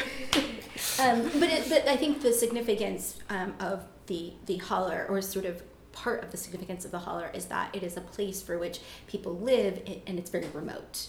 So, and a lot of people who live in the holler feel stuck, feel trapped, because they don't have cars to get out, to access social services, to access jobs. And so there is this other issue of how the holler relates to things like poverty. Yeah. And backwardsness, which is this sort of notion that has been related to Appalachia and mountain culture, or not just in Appalachia, but all over the world. Yeah. I have questions about, like, just basic questions about the structure of the book and, like, where you're drawing on some things. I wanted to ask you where the source material for the text is coming in. Yeah, so someone had introduced me to this column in this. So there's still a number of family-run weekly newspapers, less and less, in the region. And I should say, Appalachia is a very large place. It's also it's marked by a government initiative. So what is Appalachian and what is not is actually constructed by our government. And I think that that's kind of interesting, because this mythology around Appalachia is sort of strange and fascinating, and it has a lot of weird kind of history that I loved learning about, and like to kind of share. If these things help inform people, I do think this idea that it is both a mountain range, an actual mountain range, the Appalachians, but it is also this government created where they literally went county by county in these 13 different states, and they marked which counties were Appalachian and which were not, and they did that based on the poverty levels. Really? They did, yeah. Oh. Yeah, I have a friend, Stephen Jones, who works on the criminalization of poverty, specifically in Appalachia. There is this one county in Mississippi that refused to participate because they didn't want to be considered poor. Wow. So there's like a little hole in the map. And are they like, we're not Appalachian guys? So that's the other thing I wanted to mention is that most people who live in Appalachia don't consider themselves necessarily Appalachian. So my father grew up in Appalachia, but he grew up in the Rust Belt as well. And so he knew himself as being someone who grew up in the Rust Belt, but I don't think, so people who consider themselves Appalachian, the majority of those people live in what we call Central Appalachia, and that is the coal fields. And that is this area that my work is mainly based in. Yeah. And that's where people, the majority of people self-identify as Appalachian. It's a very important part of their identity. And then in other places that are considered Appalachia, then it's kind of mixed. Some people really identify with that term, and some people don't at all. Yeah. And in the section of the book, I think called Extraction, that's where we see, I think that we see images of people who've been in the coal industry throughout the book, but I think in that section in particular, there's such a concentration on how much coal has really characterized that part of Appalachia that I found really, really beautiful and fascinating, and the variety of responses, both in the photographs and in the text, to the relationship of Appalachia to coal was just like mind-opening for me. And it really it just humanized so much of what has people's opinions and like their feelings and the sadness and intensity of like living and working with not just like directly, but also just with the history of it, right? Of like living in this area that you feel like maybe proud of. This is my identity. Like I am from Appalachia, but also that you feel this kind of difficult relationship with the coal industry that's there, and the sense of abandonment and like the sense of unfairness that just permeates everything. And I thought that you did such a great job, like really bringing that to the front. Jacob and I were talking as we were coming to field projects today, and we were just kind of talking about how intense everything is throughout the book. And there's a lot of like humor, like even the funny parts are intense, right? Right. So like, but it's not just you. It's like, it really does it. Maybe it is you. You are the medium that has created this book. But I do think that there's a real, like, I had so much empathy and feeling of like similarity to so many of the people who are there in your photographs, who are there in their words in the text. So maybe we could go back to the text again and talk a little bit more about the text, and then maybe we'll like read a couple of sections of it, if that's okay. Yeah, I do want people to really know where it's from, because there is a bit of a mystery, like did I write all of that? And absolutely not. I am not that brilliant. I mean, these are really heartfelt statements from different people, all anonymous. And it's a column in the Mountain Eagle, which is really a truly wonderful family-run newspaper that has done so much in Letcher County to sort of document the coal wars, a lot of labor strikes, a lot of really difficult things that have gone on in Letcher County. And so they play a really important role in the community. And one of the most beautiful things is this column that they have, which they actually appropriated from another newspaper in the Midwest. In the 80s, I believe, is when they brought it into their paper. So it's this incredibly rich document dating back for a very long time. And I wanted to mark this period that I was making this work. And I didn't know quite how to do that. And so I decided to I started pulling from that archive from the day I started shooting the project up until the day we published the book. And so it spans this 12-year period, and what it does is something that a lot of the photographs really can't do. It speaks to a lot of the issues that have happened over the last 12 years that have really shaped people's lives, whether that be Black Lives Matter, the opioid epidemic, the pandemic, all these different things, and they all come alive, from anonymous people in these text pieces. Yeah, it felt very vivid reading. And they do, I can tell that you didn't write them. I didn't think that reading it. I can tell you didn't write them because the voices are so different. And they're so distinct. They're so distinct. And rich. Yes. Yeah. Yes. Yes, they're so specific. Yes, and they're definitely, most of them are grievances about. Oh God, the petty grievances are the best, and they're not petty, right? Because they're like these really intense personal moments.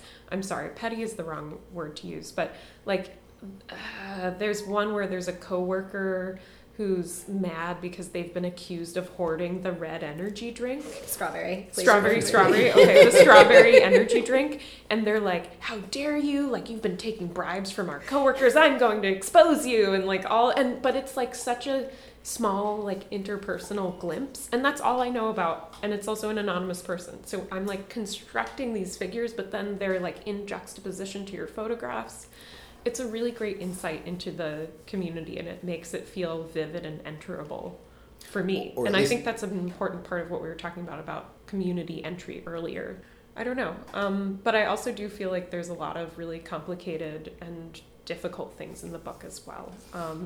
Painful trauma is exposed. Yeah. It's funny, there is a lot of catty.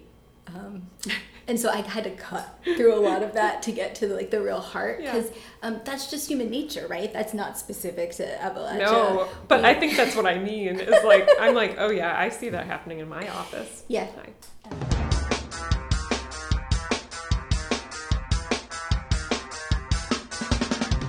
We just took a break because we're recording in the gallery space, and we were talking about the book beforehand. Could we maybe go back to that? And Jacob, I feel like we talked a little bit about where those quotes come from, where you're pulling from the newspaper. Did you have questions about the structure of the book? Because I feel like we were like getting into the meat of the structure of it. Yeah, well, I was wondering who or if you made the decision to break it up into these different chapters. And why, they each have a title, like what is the first one? It's like You Arrive or something. And then Exploration is the next one, if I remember correctly. Is that right? Or is it third? Yeah, no, that's totally correct. And then Amazing. Exploration. Extraction. Mm-hmm. Mutiny. Yeah. Oh, and Salvation's the end. Yeah. I think that's a really great structure, but we've talked about words a lot. Can you tell us about the words? Yeah.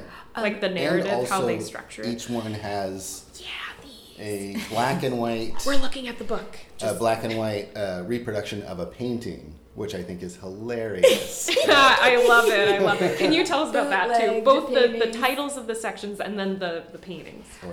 The black and whites. So I was starting to amass this collection of work, which I call basically like an archive, because I'm a very compulsive shooter. And so I was trying to start to build a structure for the project, which I do for any project. At some point I have to start to create a structure, even if that structure doesn't exist to the public.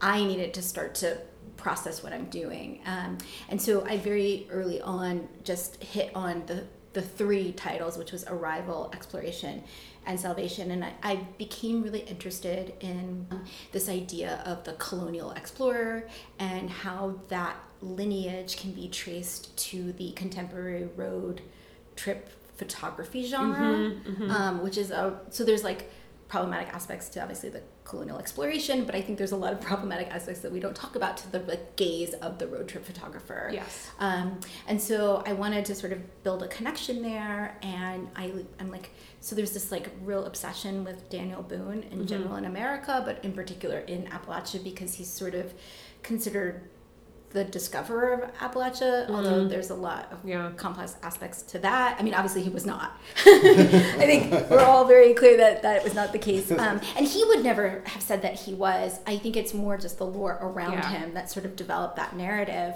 But there are actually, what I love is that many people painted these sort of moments of Daniel Boone's life over and over again. Like different painters took them on, and they kind of connect to those titles of Arrival, Exploration. So Arrival would be the image of Daniel Boone coming over the mountain and seeing Kentucky, and then there he points to it and is like, here it is. But he'd actually already been there a few times by the time this happened. So it's all just mythology. But then Exploration is when things start to get a little fucking crazy, and his daughter gets taken by the natives. Oh, Jesus. Which was a very common thing for explorers during that time. The depictions of that are so fascinating to me.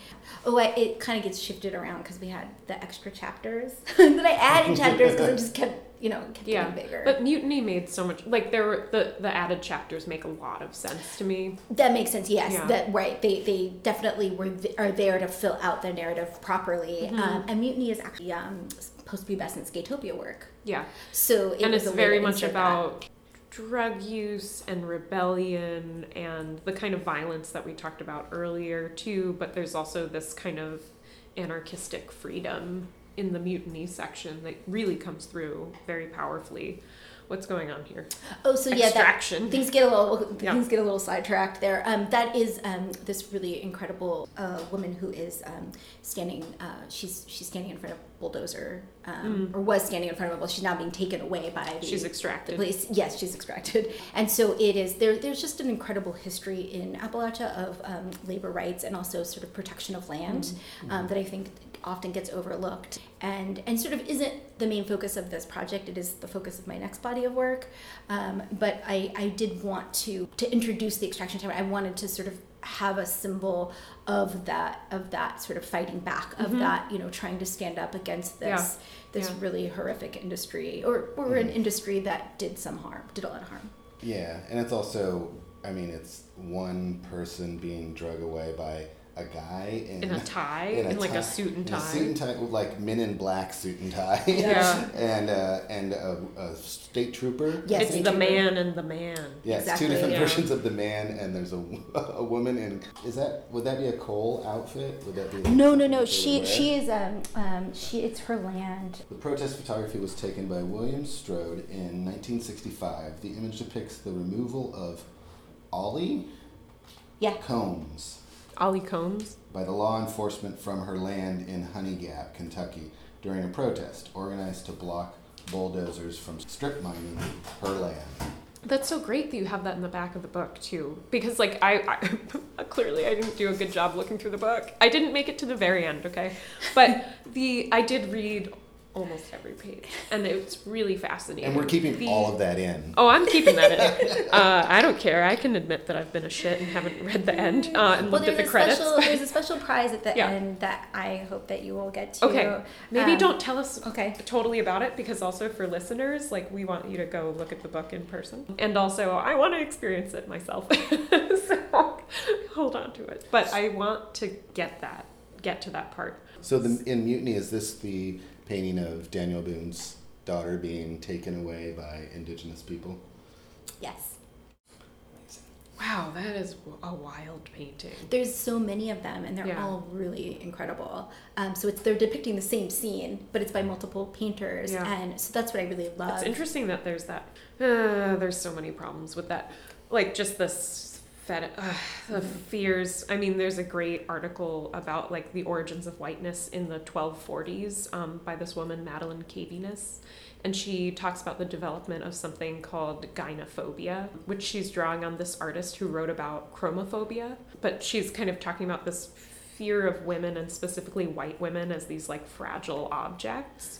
And you see that so much in painting and culture. Like she's specifically looking at, she cites the origin of whiteness in 1240s in France during like King Louis and Queen Blanche, his mother. This is where you start seeing the depiction of pure whiteness, and it's all around wanting to look sacred. And I disagree with her locating it in France specifically, but I think the time period's right, and it's right during the Crusades.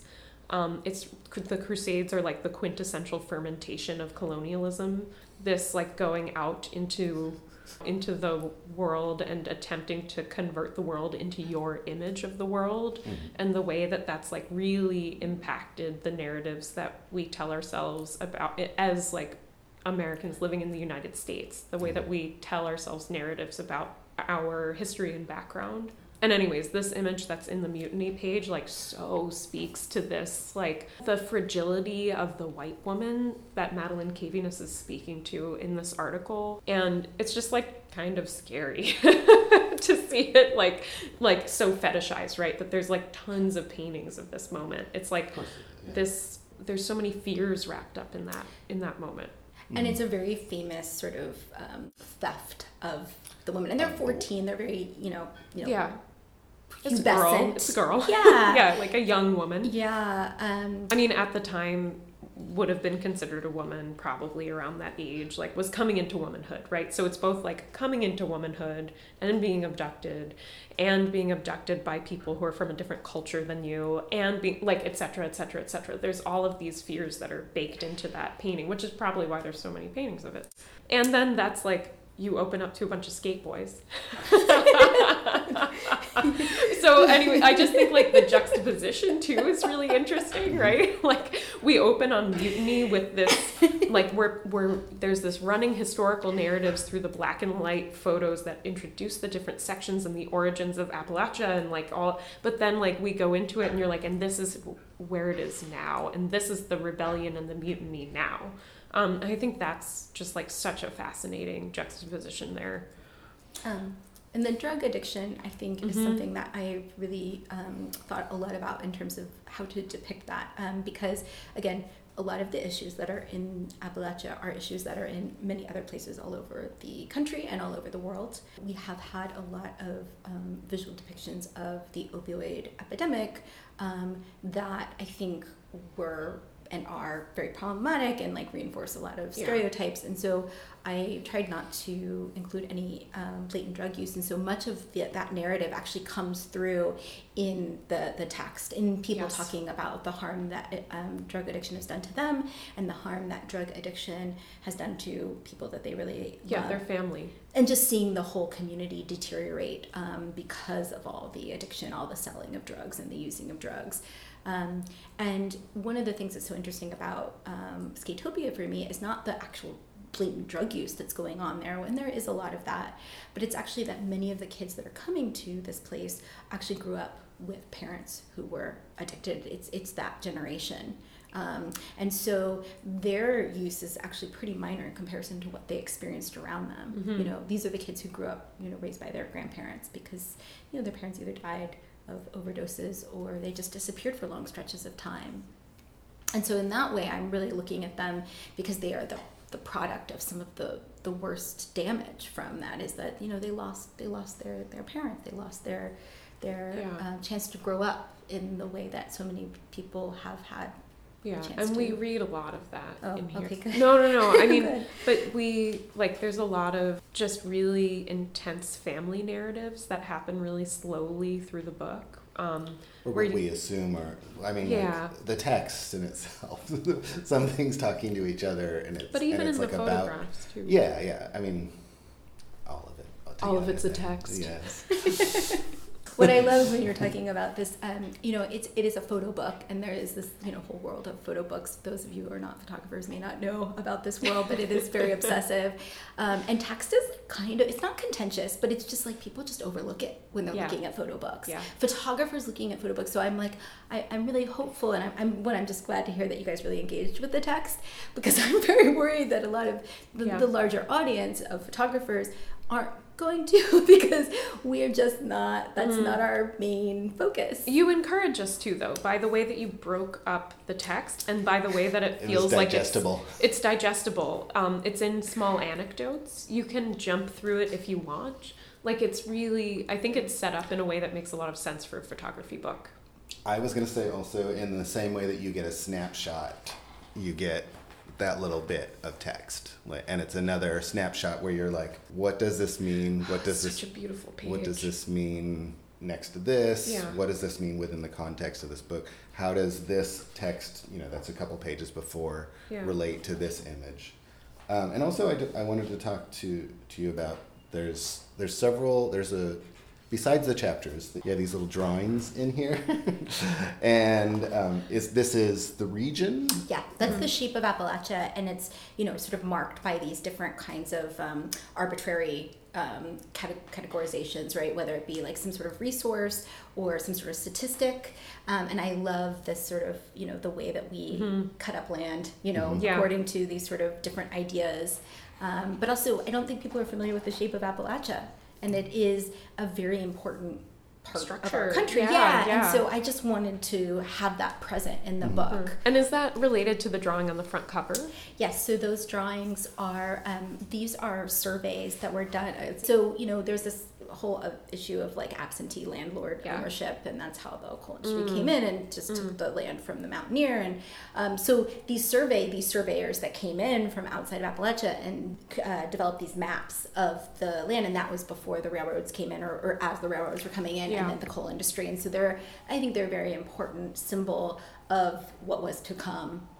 Or the formation of Appalachia, and so that's why that drawing is on the cover. And so I pulled those. They're government surveys, so you can download the maps, and they're beautiful maps. They're fucking stunning. And so I then traced the map. It took me, I think, like 40 hours each, because they're so detailed. Wow. Yeah. I mean, are they drawings or tracings? I do like to be honest. Are they tracing? No, but like still that. It's a little bit of labor, but it's learning. It's like a somatic memory. You've like traced all of the outlines of that. Yeah, and that is actually from this incredible anthropologist that I really love, this experimental anthropologist. There are two that are very important to me, Kathleen Stewart and then Michael Tossig. I'm probably saying his last name wrong, but he has this whole book about drawing and memory. Yeah. And when I was living in California getting my MFA, it was like the drawings were a way to connect to this place that I wasn't in, but I was thinking so much about, and I think drawing really has that wonderful And I was going to make the jump too between the hand, like this looks like it's hand drawn, and you're saying that it is, and that's, I understand, but it in the same way that like I'm looking for myself in this, that I'm also looking for myself in these, in that way where it's like what you literally do with your hand is a representation of yourself. And then as you're taking these pictures of these other people, you're also seeing yourself in them? Like the document, right? So I feel like drawing and photography have a really tight relationship with each other because of the like indexical nature of both of the things. Oh my God, I can't believe I just said that. But you know what I mean? Like there is the hand and the drawing, and you're talking about it as looking for yourself, which I really like. It's much more open than talking about it as documentation, right? Like looking for the artist and the hand, but also for yourself through the artist and the hand and the eye of the artist and the place and position of them. Like that relationship is really beautiful. And I think it's great that on the cover there isn't a photograph and that it's your drawing, but it's also your redrawing.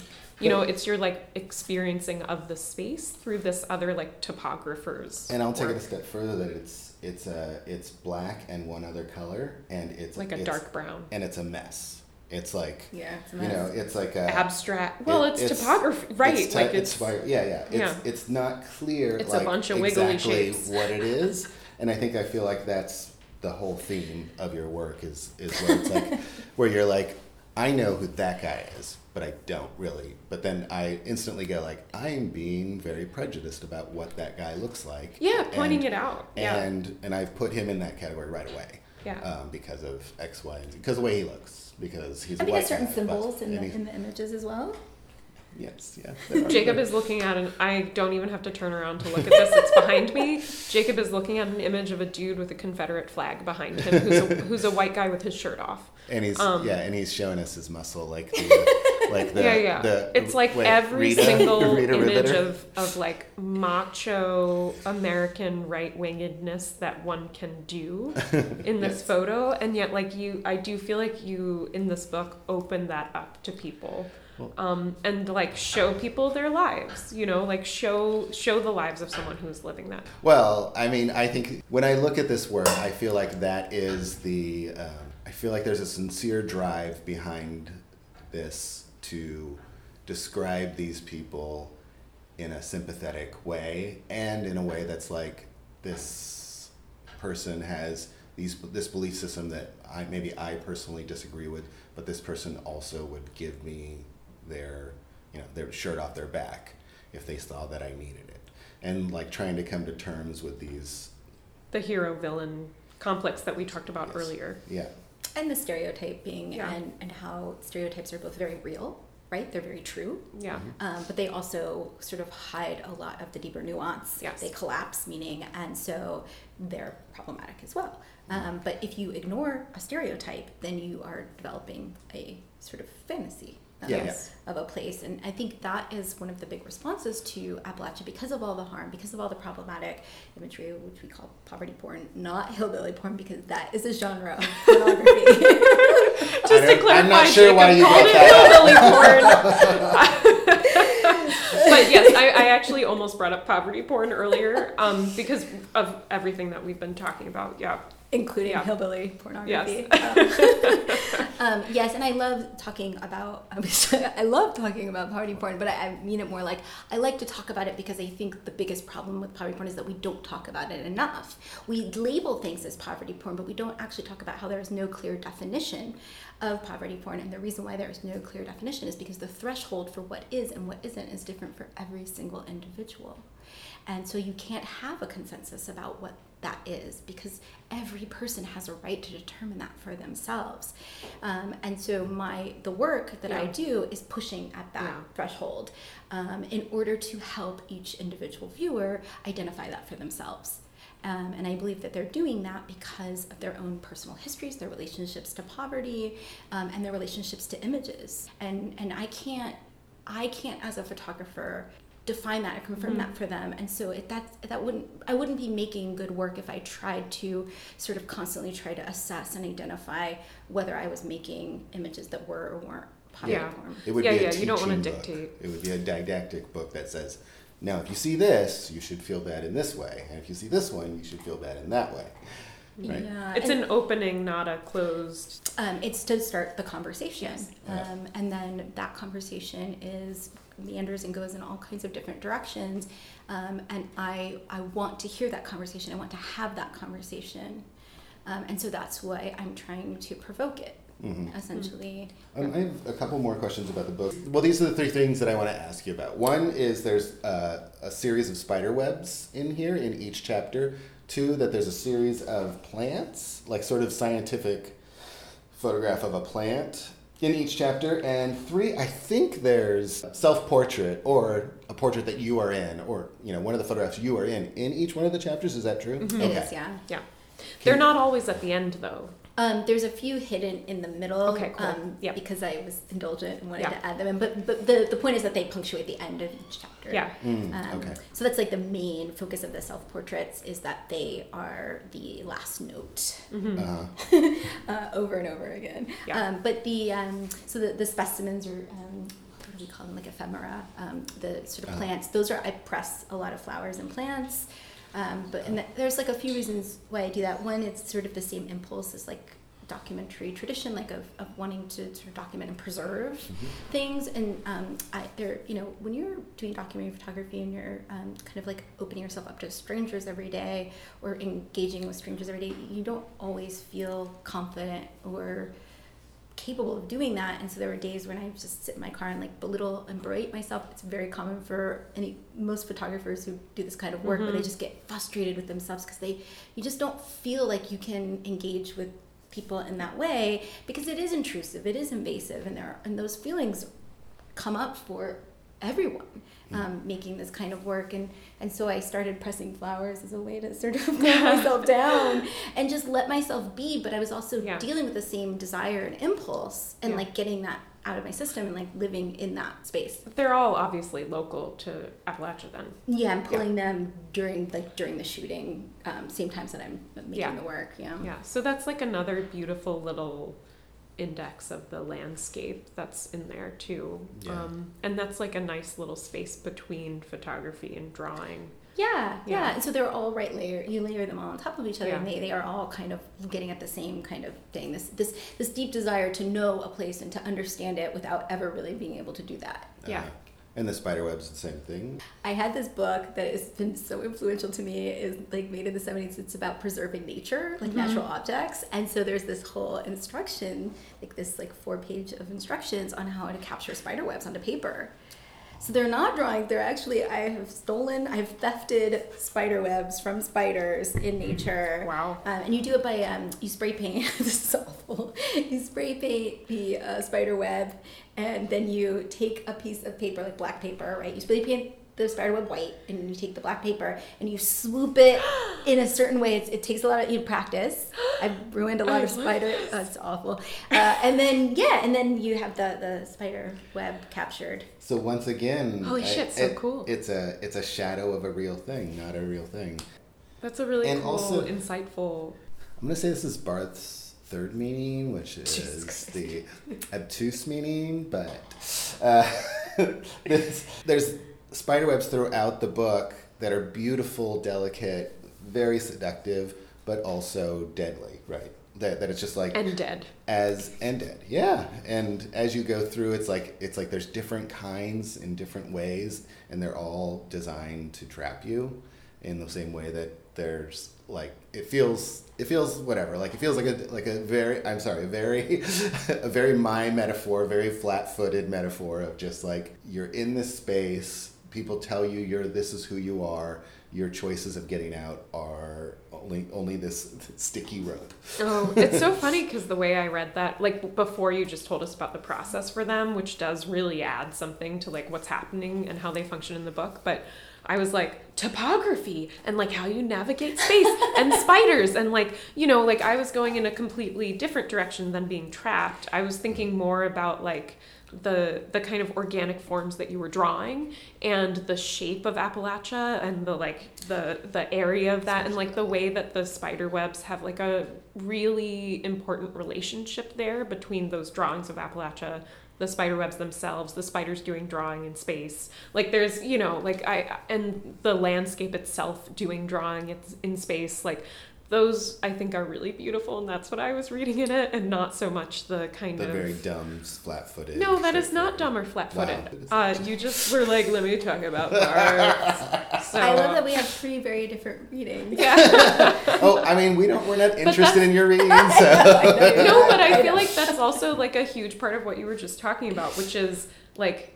You're kind of bringing this book to people and then asking them, like you're very much oriented toward the reader's own response to what's happening in this book. Mm-hmm. And I do think all 3 of us come from like very different backgrounds. And so we have very different readings of what's going on in the book. So tell us about yours. Yeah, tell us more about yours, about the spider webs. Is it about capturing? No, I honestly just, it's about capturing. It's about that obsession. It's just a mimicking. It's just, I wanted to find ways to sort of articulate the obsession and the experience of capturing and preserving the real. or the sort of failure to do so. And so it's much simpler on my end than it is on your end, which I value so much that you guys have a much more beautiful take on it. But also, I would, in all of the things that we just discussed, I would like to talk about like your role as an artist, because it does. I don't imagine you did this with the idea that you were going to put this in the book and like this, it was going to sort of symbolize this thing or any, like, it seems like you're doing these things in a certain sense because you're interested in them, sometimes to pass the time, sometimes just because it's, like a beautiful thing that you want to try, so on and so forth. And all of that kind of comes together in this overall voice. Yeah, I think also like the process of making this book is really different than looking at it. So like we came to it, we have really different readings because we came to it when it was complete as a book, true. And like I do think that the meaningfulness is made in the juxtapositions that you've chosen in the book. Like there's a lot of meaning that comes out of that. And that's why my reading of the spiderweb is so different, I think, than like how you're thinking about it, because you're like, you were invested and involved in the process of making that thing become the image that I'm seeing on the page. Whereas I'm just like, a spiderweb on a black background. Oh, drawing. Yeah, I think that they do read as drawings that were then photographed, and that's not what's going on. But no, like I can tell but also they have such a strong, because they're so graphic, the white and black and the linear everything. And that's why it really pulls. And they're also like the inverse of the other drawings, which are black line on white. Yeah. So they have a tight relationship, I think. Yeah, you're definitely right. Yeah. And I was also, looking at these photographs, like the overgrown bushes and like this I think, maybe I only think of things as traps, but this kind of like overgrowth and like going to the end of the road at the holler, and like getting to this point where you don't have a car and you can't get anywhere, like I was focusing, like for me, that those were chiming with that.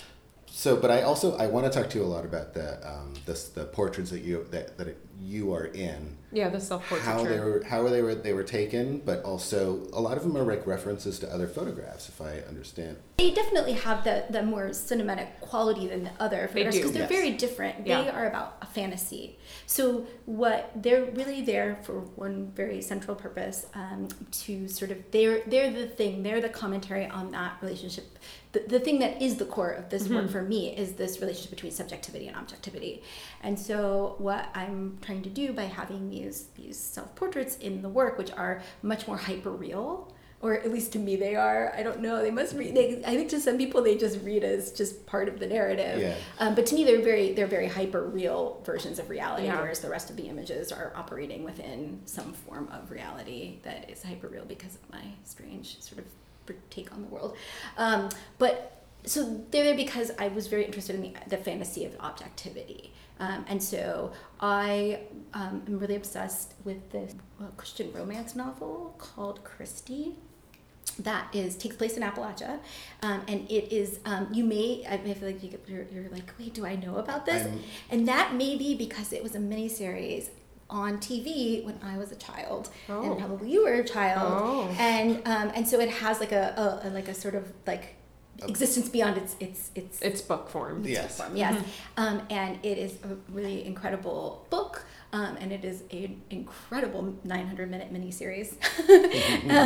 And it is about a young missionary that goes into the mountains to teach the children to read and write. And this is 1912, so it would have been 100 years before I arrive as the photographer, we have this similar kind of concept of wanting to assert a right and wrong or a system of morality onto a group of people under the guise of capitalism, or a system that is very problematic and completely undoes their version of right and wrong with a just as problematic or even more problematic one.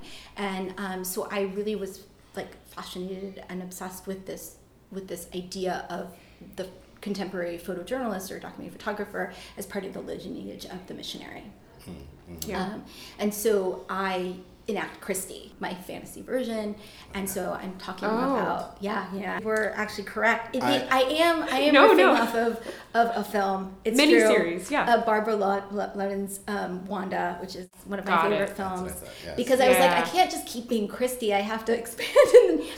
Christy is a very different type of woman than Wanda, and so I became really interested in like the sort of full spectrum of womanhood in Appalachia. And so you're right, I am ripping out scenes of that wonderful movie by Barbara Loudon, and I am putting it into the book. Me as Wanda and me as Christy.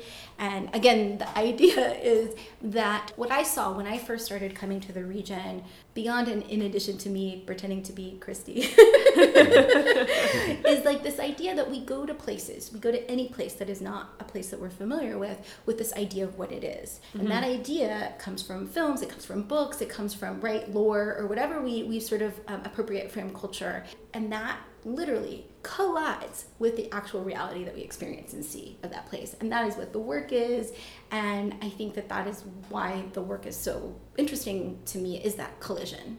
And so I just wanted to make sure that the book, embedded in that is a discussion of that. Yeah, that's what I thought too, that it was like once again, turning around the camera on yourself somehow. You know what I mean? Not like, I was thinking about your book, and I was like, oh, I wonder if there is a way of, when you take a picture, that it takes a picture of you at the same time. Yeah, because you talked about teaching someone to take photographs and then you're in a photograph, and that photograph feels really different than the you as Christy or Wanda Those are narrative. very different operations. They feel really, like, the lighting is super different. The kind of... Well, these ones are almost There's staged. acting. They are. They're very staged. Yeah, but still, like, the self-portraits of you that act as those kind of touchstones, asking questions about objectivity, they do feel more like a drama than a documentation. And obviously documentation is like equally whatever. But right, like, you know, that's the sort of thing that I'm trying to say. Like, hey, just when you think you understand a place because I have provided or given it to you, like the title, that's not true at all. I'm giving you a fantasy because it's my perspective. Yeah. And also everyone acts for the camera too. Like when the camera is there, it is a mediator of action in a lot of ways. As hard as you try to make the camera not mediate things, it changes immediately. And even if the camera isn't, I am in the way that I'm selecting the image that, is in the final viewing space. That one image out of the 20 that you took at that one. Yeah. Okay. So maybe the final question that we should ask you, I know that you have this upcoming book signing, but do you have any other things coming up that you want to tell people about? I have 2 shows that I'm really excited about. Cool. One is in Italy. They're both this work in exhibition form. The project in the book. Yeah, and I think that's the one thing I love about photography is that the books are so important and taken so seriously as one way of showing the work. But then I think the exhibition space is this whole other wonderful animal and way to sort of engage a viewer with the work, and I treat them both very individually, but then of course they overlap and connect. And so yes, I'm bringing the work to Italy to a wonderful photography festival this summer, and then where I live, it's very important to have this work represented in Appalachia itself, because the conversations need to be happening about the region inside and outside. And so I really try to balance that. And so I am showing the work at the inaugural Tennessee Triennial. Cool. yes, at the Institute of Contemporary in Chattanooga. Yeah. Awesome. Wow. Cool. And congratulations on both of those. And also there's another aspect of the book that you had told me about before, which is that you are donating books to libraries. Yeah, so this is not something that I try to hide, or I'm always interested in the sort of high and low of like the way that images sort of disseminate. And this is a art book. It is an $85 art book, and so but it's an art book about poverty, and so that is incredibly problematic. And so many of the people who are without the kind of means to spend $85 are people that I would really like to engage with the work and see the work. And so my publisher was kind enough to donate 50 books. So every county that I photographed in, I'm going to be donating books to the public library. It's a gesture. It's at least a gesture, right? But the problem is it's expensive to make this book. there's been, like it's all of the problems that come up around that. Yeah, Yes. there isn't a real profit margin on the book, but the bigger problem is that it's not accessible to everybody. Yeah. It just isn't. Yeah. And it was never going to be. I knew up front that the book was going to be expensive in a way that would prohibit a large group of people from being able to own the work. Yeah, and experience the work. Yeah. And the library is a good way of it's just being literally available. a tiny Yeah. gesture. And doing a show at this triennial, right? Like there's lots of ways to like maybe give spaces and opportunities to people to come see the work. Yeah, and again, you just I have to keep finding new ways to do that, and have that Party conversation. Oh, I Party love bus. the idea of a party Take bus. A fucking party bus with to- your work. No. Yes. Well, that's You're an a idea. genius. You're a genius. That's great. Yeah. Thank you, Stacy. Yeah, Stacy, this was an awesome conversation. Thank you for doing it. Thank you for doing it while the gallery was open and we had to take breaks and like talk to people. And thank you for being open and as honest as we think you've been.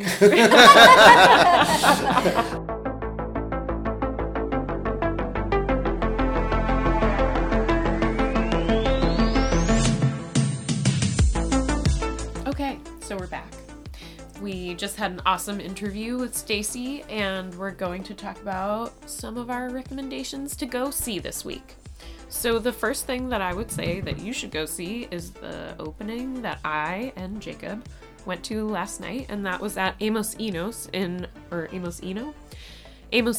in 56 Bogart Street. If you don't know the 56 Bogart Street building, it is filled with galleries and then studios on other floors. It's a great, very welcoming space for artists, to throw back to the beginning of our conversation today. We went to see Candace Jensen, Thomas Little, and Coleman Stevenson, who are in this 3-person show called Recalling the Chimera.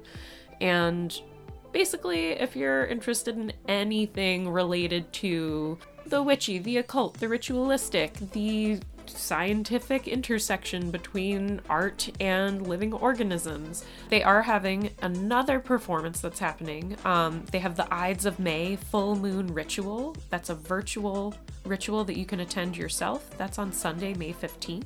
We absolutely loved going to the show. The work is really quite amazing. You really should take some time and spend time with Thomas Little's work, where he's using these slime molds to create organic patterns on paper, basically asking the mold to follow a pathway along the paper as it looks for more food. He starts with this packet of oats in the center that he soaks with a red iron oxide pigment. The slime mold eats the pigment and becomes red, and then leaves these beautiful red trails across the paper. There's also ground up guns that are magnetic in there. There's a lot going on. And then also Candace Jensen makes these totally amazing, very medieval inspired calligraphy pieces and books, and they all have these very, very diverse practices where they're both making physical objects, but then also making things like poetry. In the case of Coleman Stevenson, making poetry, creating tarot decks that Coleman is selling in the back in the commissary area, so don't miss the back section of Amos Eno either. What about you? What else did you think people should see this week, or that you've seen? Well, oddly enough, I'm going to give a shout out to Jeffrey Deitch Gallery.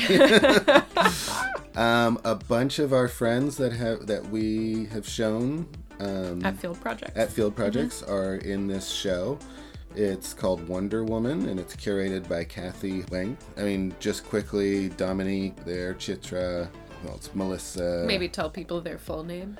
Melissa Joseph, Dominique Fung. Who else do we know who's here? Tammy Nguyen. Yeah. Gahi Park, who Yeah. went to Hunter at the same time that I did. Yeah, and we had you Cool. put her in that who show. all make like really amazing work. Lily Yeah. Wong. I mean, everyone on this list is like Sahana pretty. Ramakrishna. Yeah, Sahana. We gave And Hiba too. Hiba's And Hiba, in here. yeah. Yeah. Hiba Shabazz. Like lots of people that we love are here who make amazing work, but who are also just like kind of great people to go see and meet if you can. When does that open? Well, I think that opens on Saturday, May 7th. Okay, so it'll be open by the time you hear this. Yeah, so just go and see it. And it's open through when? June 25th. Cool. So you have tons of time. This podcast will come out on Wednesday. So if you're listening, it's Wednesday or beyond. And we're already in May, which is fucking wild to me. Yeah. Yeah, there's also like a ton of fairs this week. I'm sure everyone listening to this already knows this, but like Future Fair, the Independent, right? Mrs. Gallery's there. Yeah. We love Mrs. Gallery, Sarah and Tyler, who run that together. Yeah. What else? Are there any other fairs worthy of... Oh, Freeze. Yes, Freeze. Johanna and Kara have some books at Printed Matter at Freeze. Yeah, so that's Johanna Hare and Kara Marscheffler, who worked on a book together, which is currently at our gallery space up through May 21st. And yeah, and that also reminds me, just a final note, I'm sure that we've already said this probably a bunch of times, but please do check out Stacy Kranitz book signing that she's doing on Friday the 13th, which is this week. It's very soon, so go check it out. You can meet with her and chat with her and talk about what we talked about in the interview, whatever. Ask her questions about her practice, but also just get to actually look at the photographs that we just talked about, which I think is a really important thing for you to go do. Obviously, you can also check our Instagram. So, sorry, it's at where? Dashwood Books. Dashwood Books. Dashwood Books. Go to Dashwood Books on Friday. Okay. All right. I think we did a good job. All right. This was a rough day for both of us, so we've done well. Give me that actual. Yeah. High five. All right. Have a great week, everyone, and we'll see you next Wednesday. Goodbye. Bye.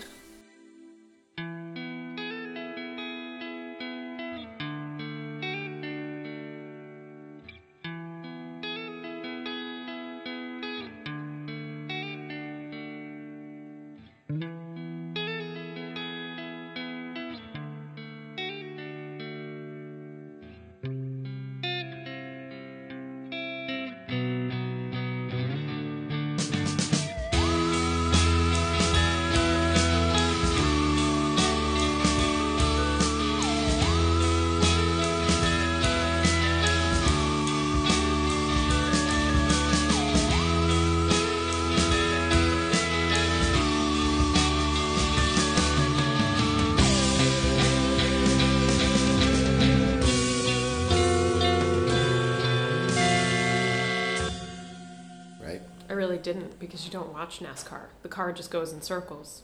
What do you watch? People watch NASCAR. I mean, yeah. It's like they're going super fast and they're like bumping each other and stuff. I get that there's like they're doing a little kind things of art and stuff. to it. Yeah, so. I would like to drive the car. I don't want to watch it. I know. It's because my dick is too big. It's like, well.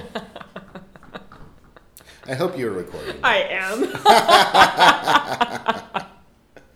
That's going to be the end. No, it's not. Yes, it is. It's because my dick is too big. No, I'm definitely taking that out. Okay.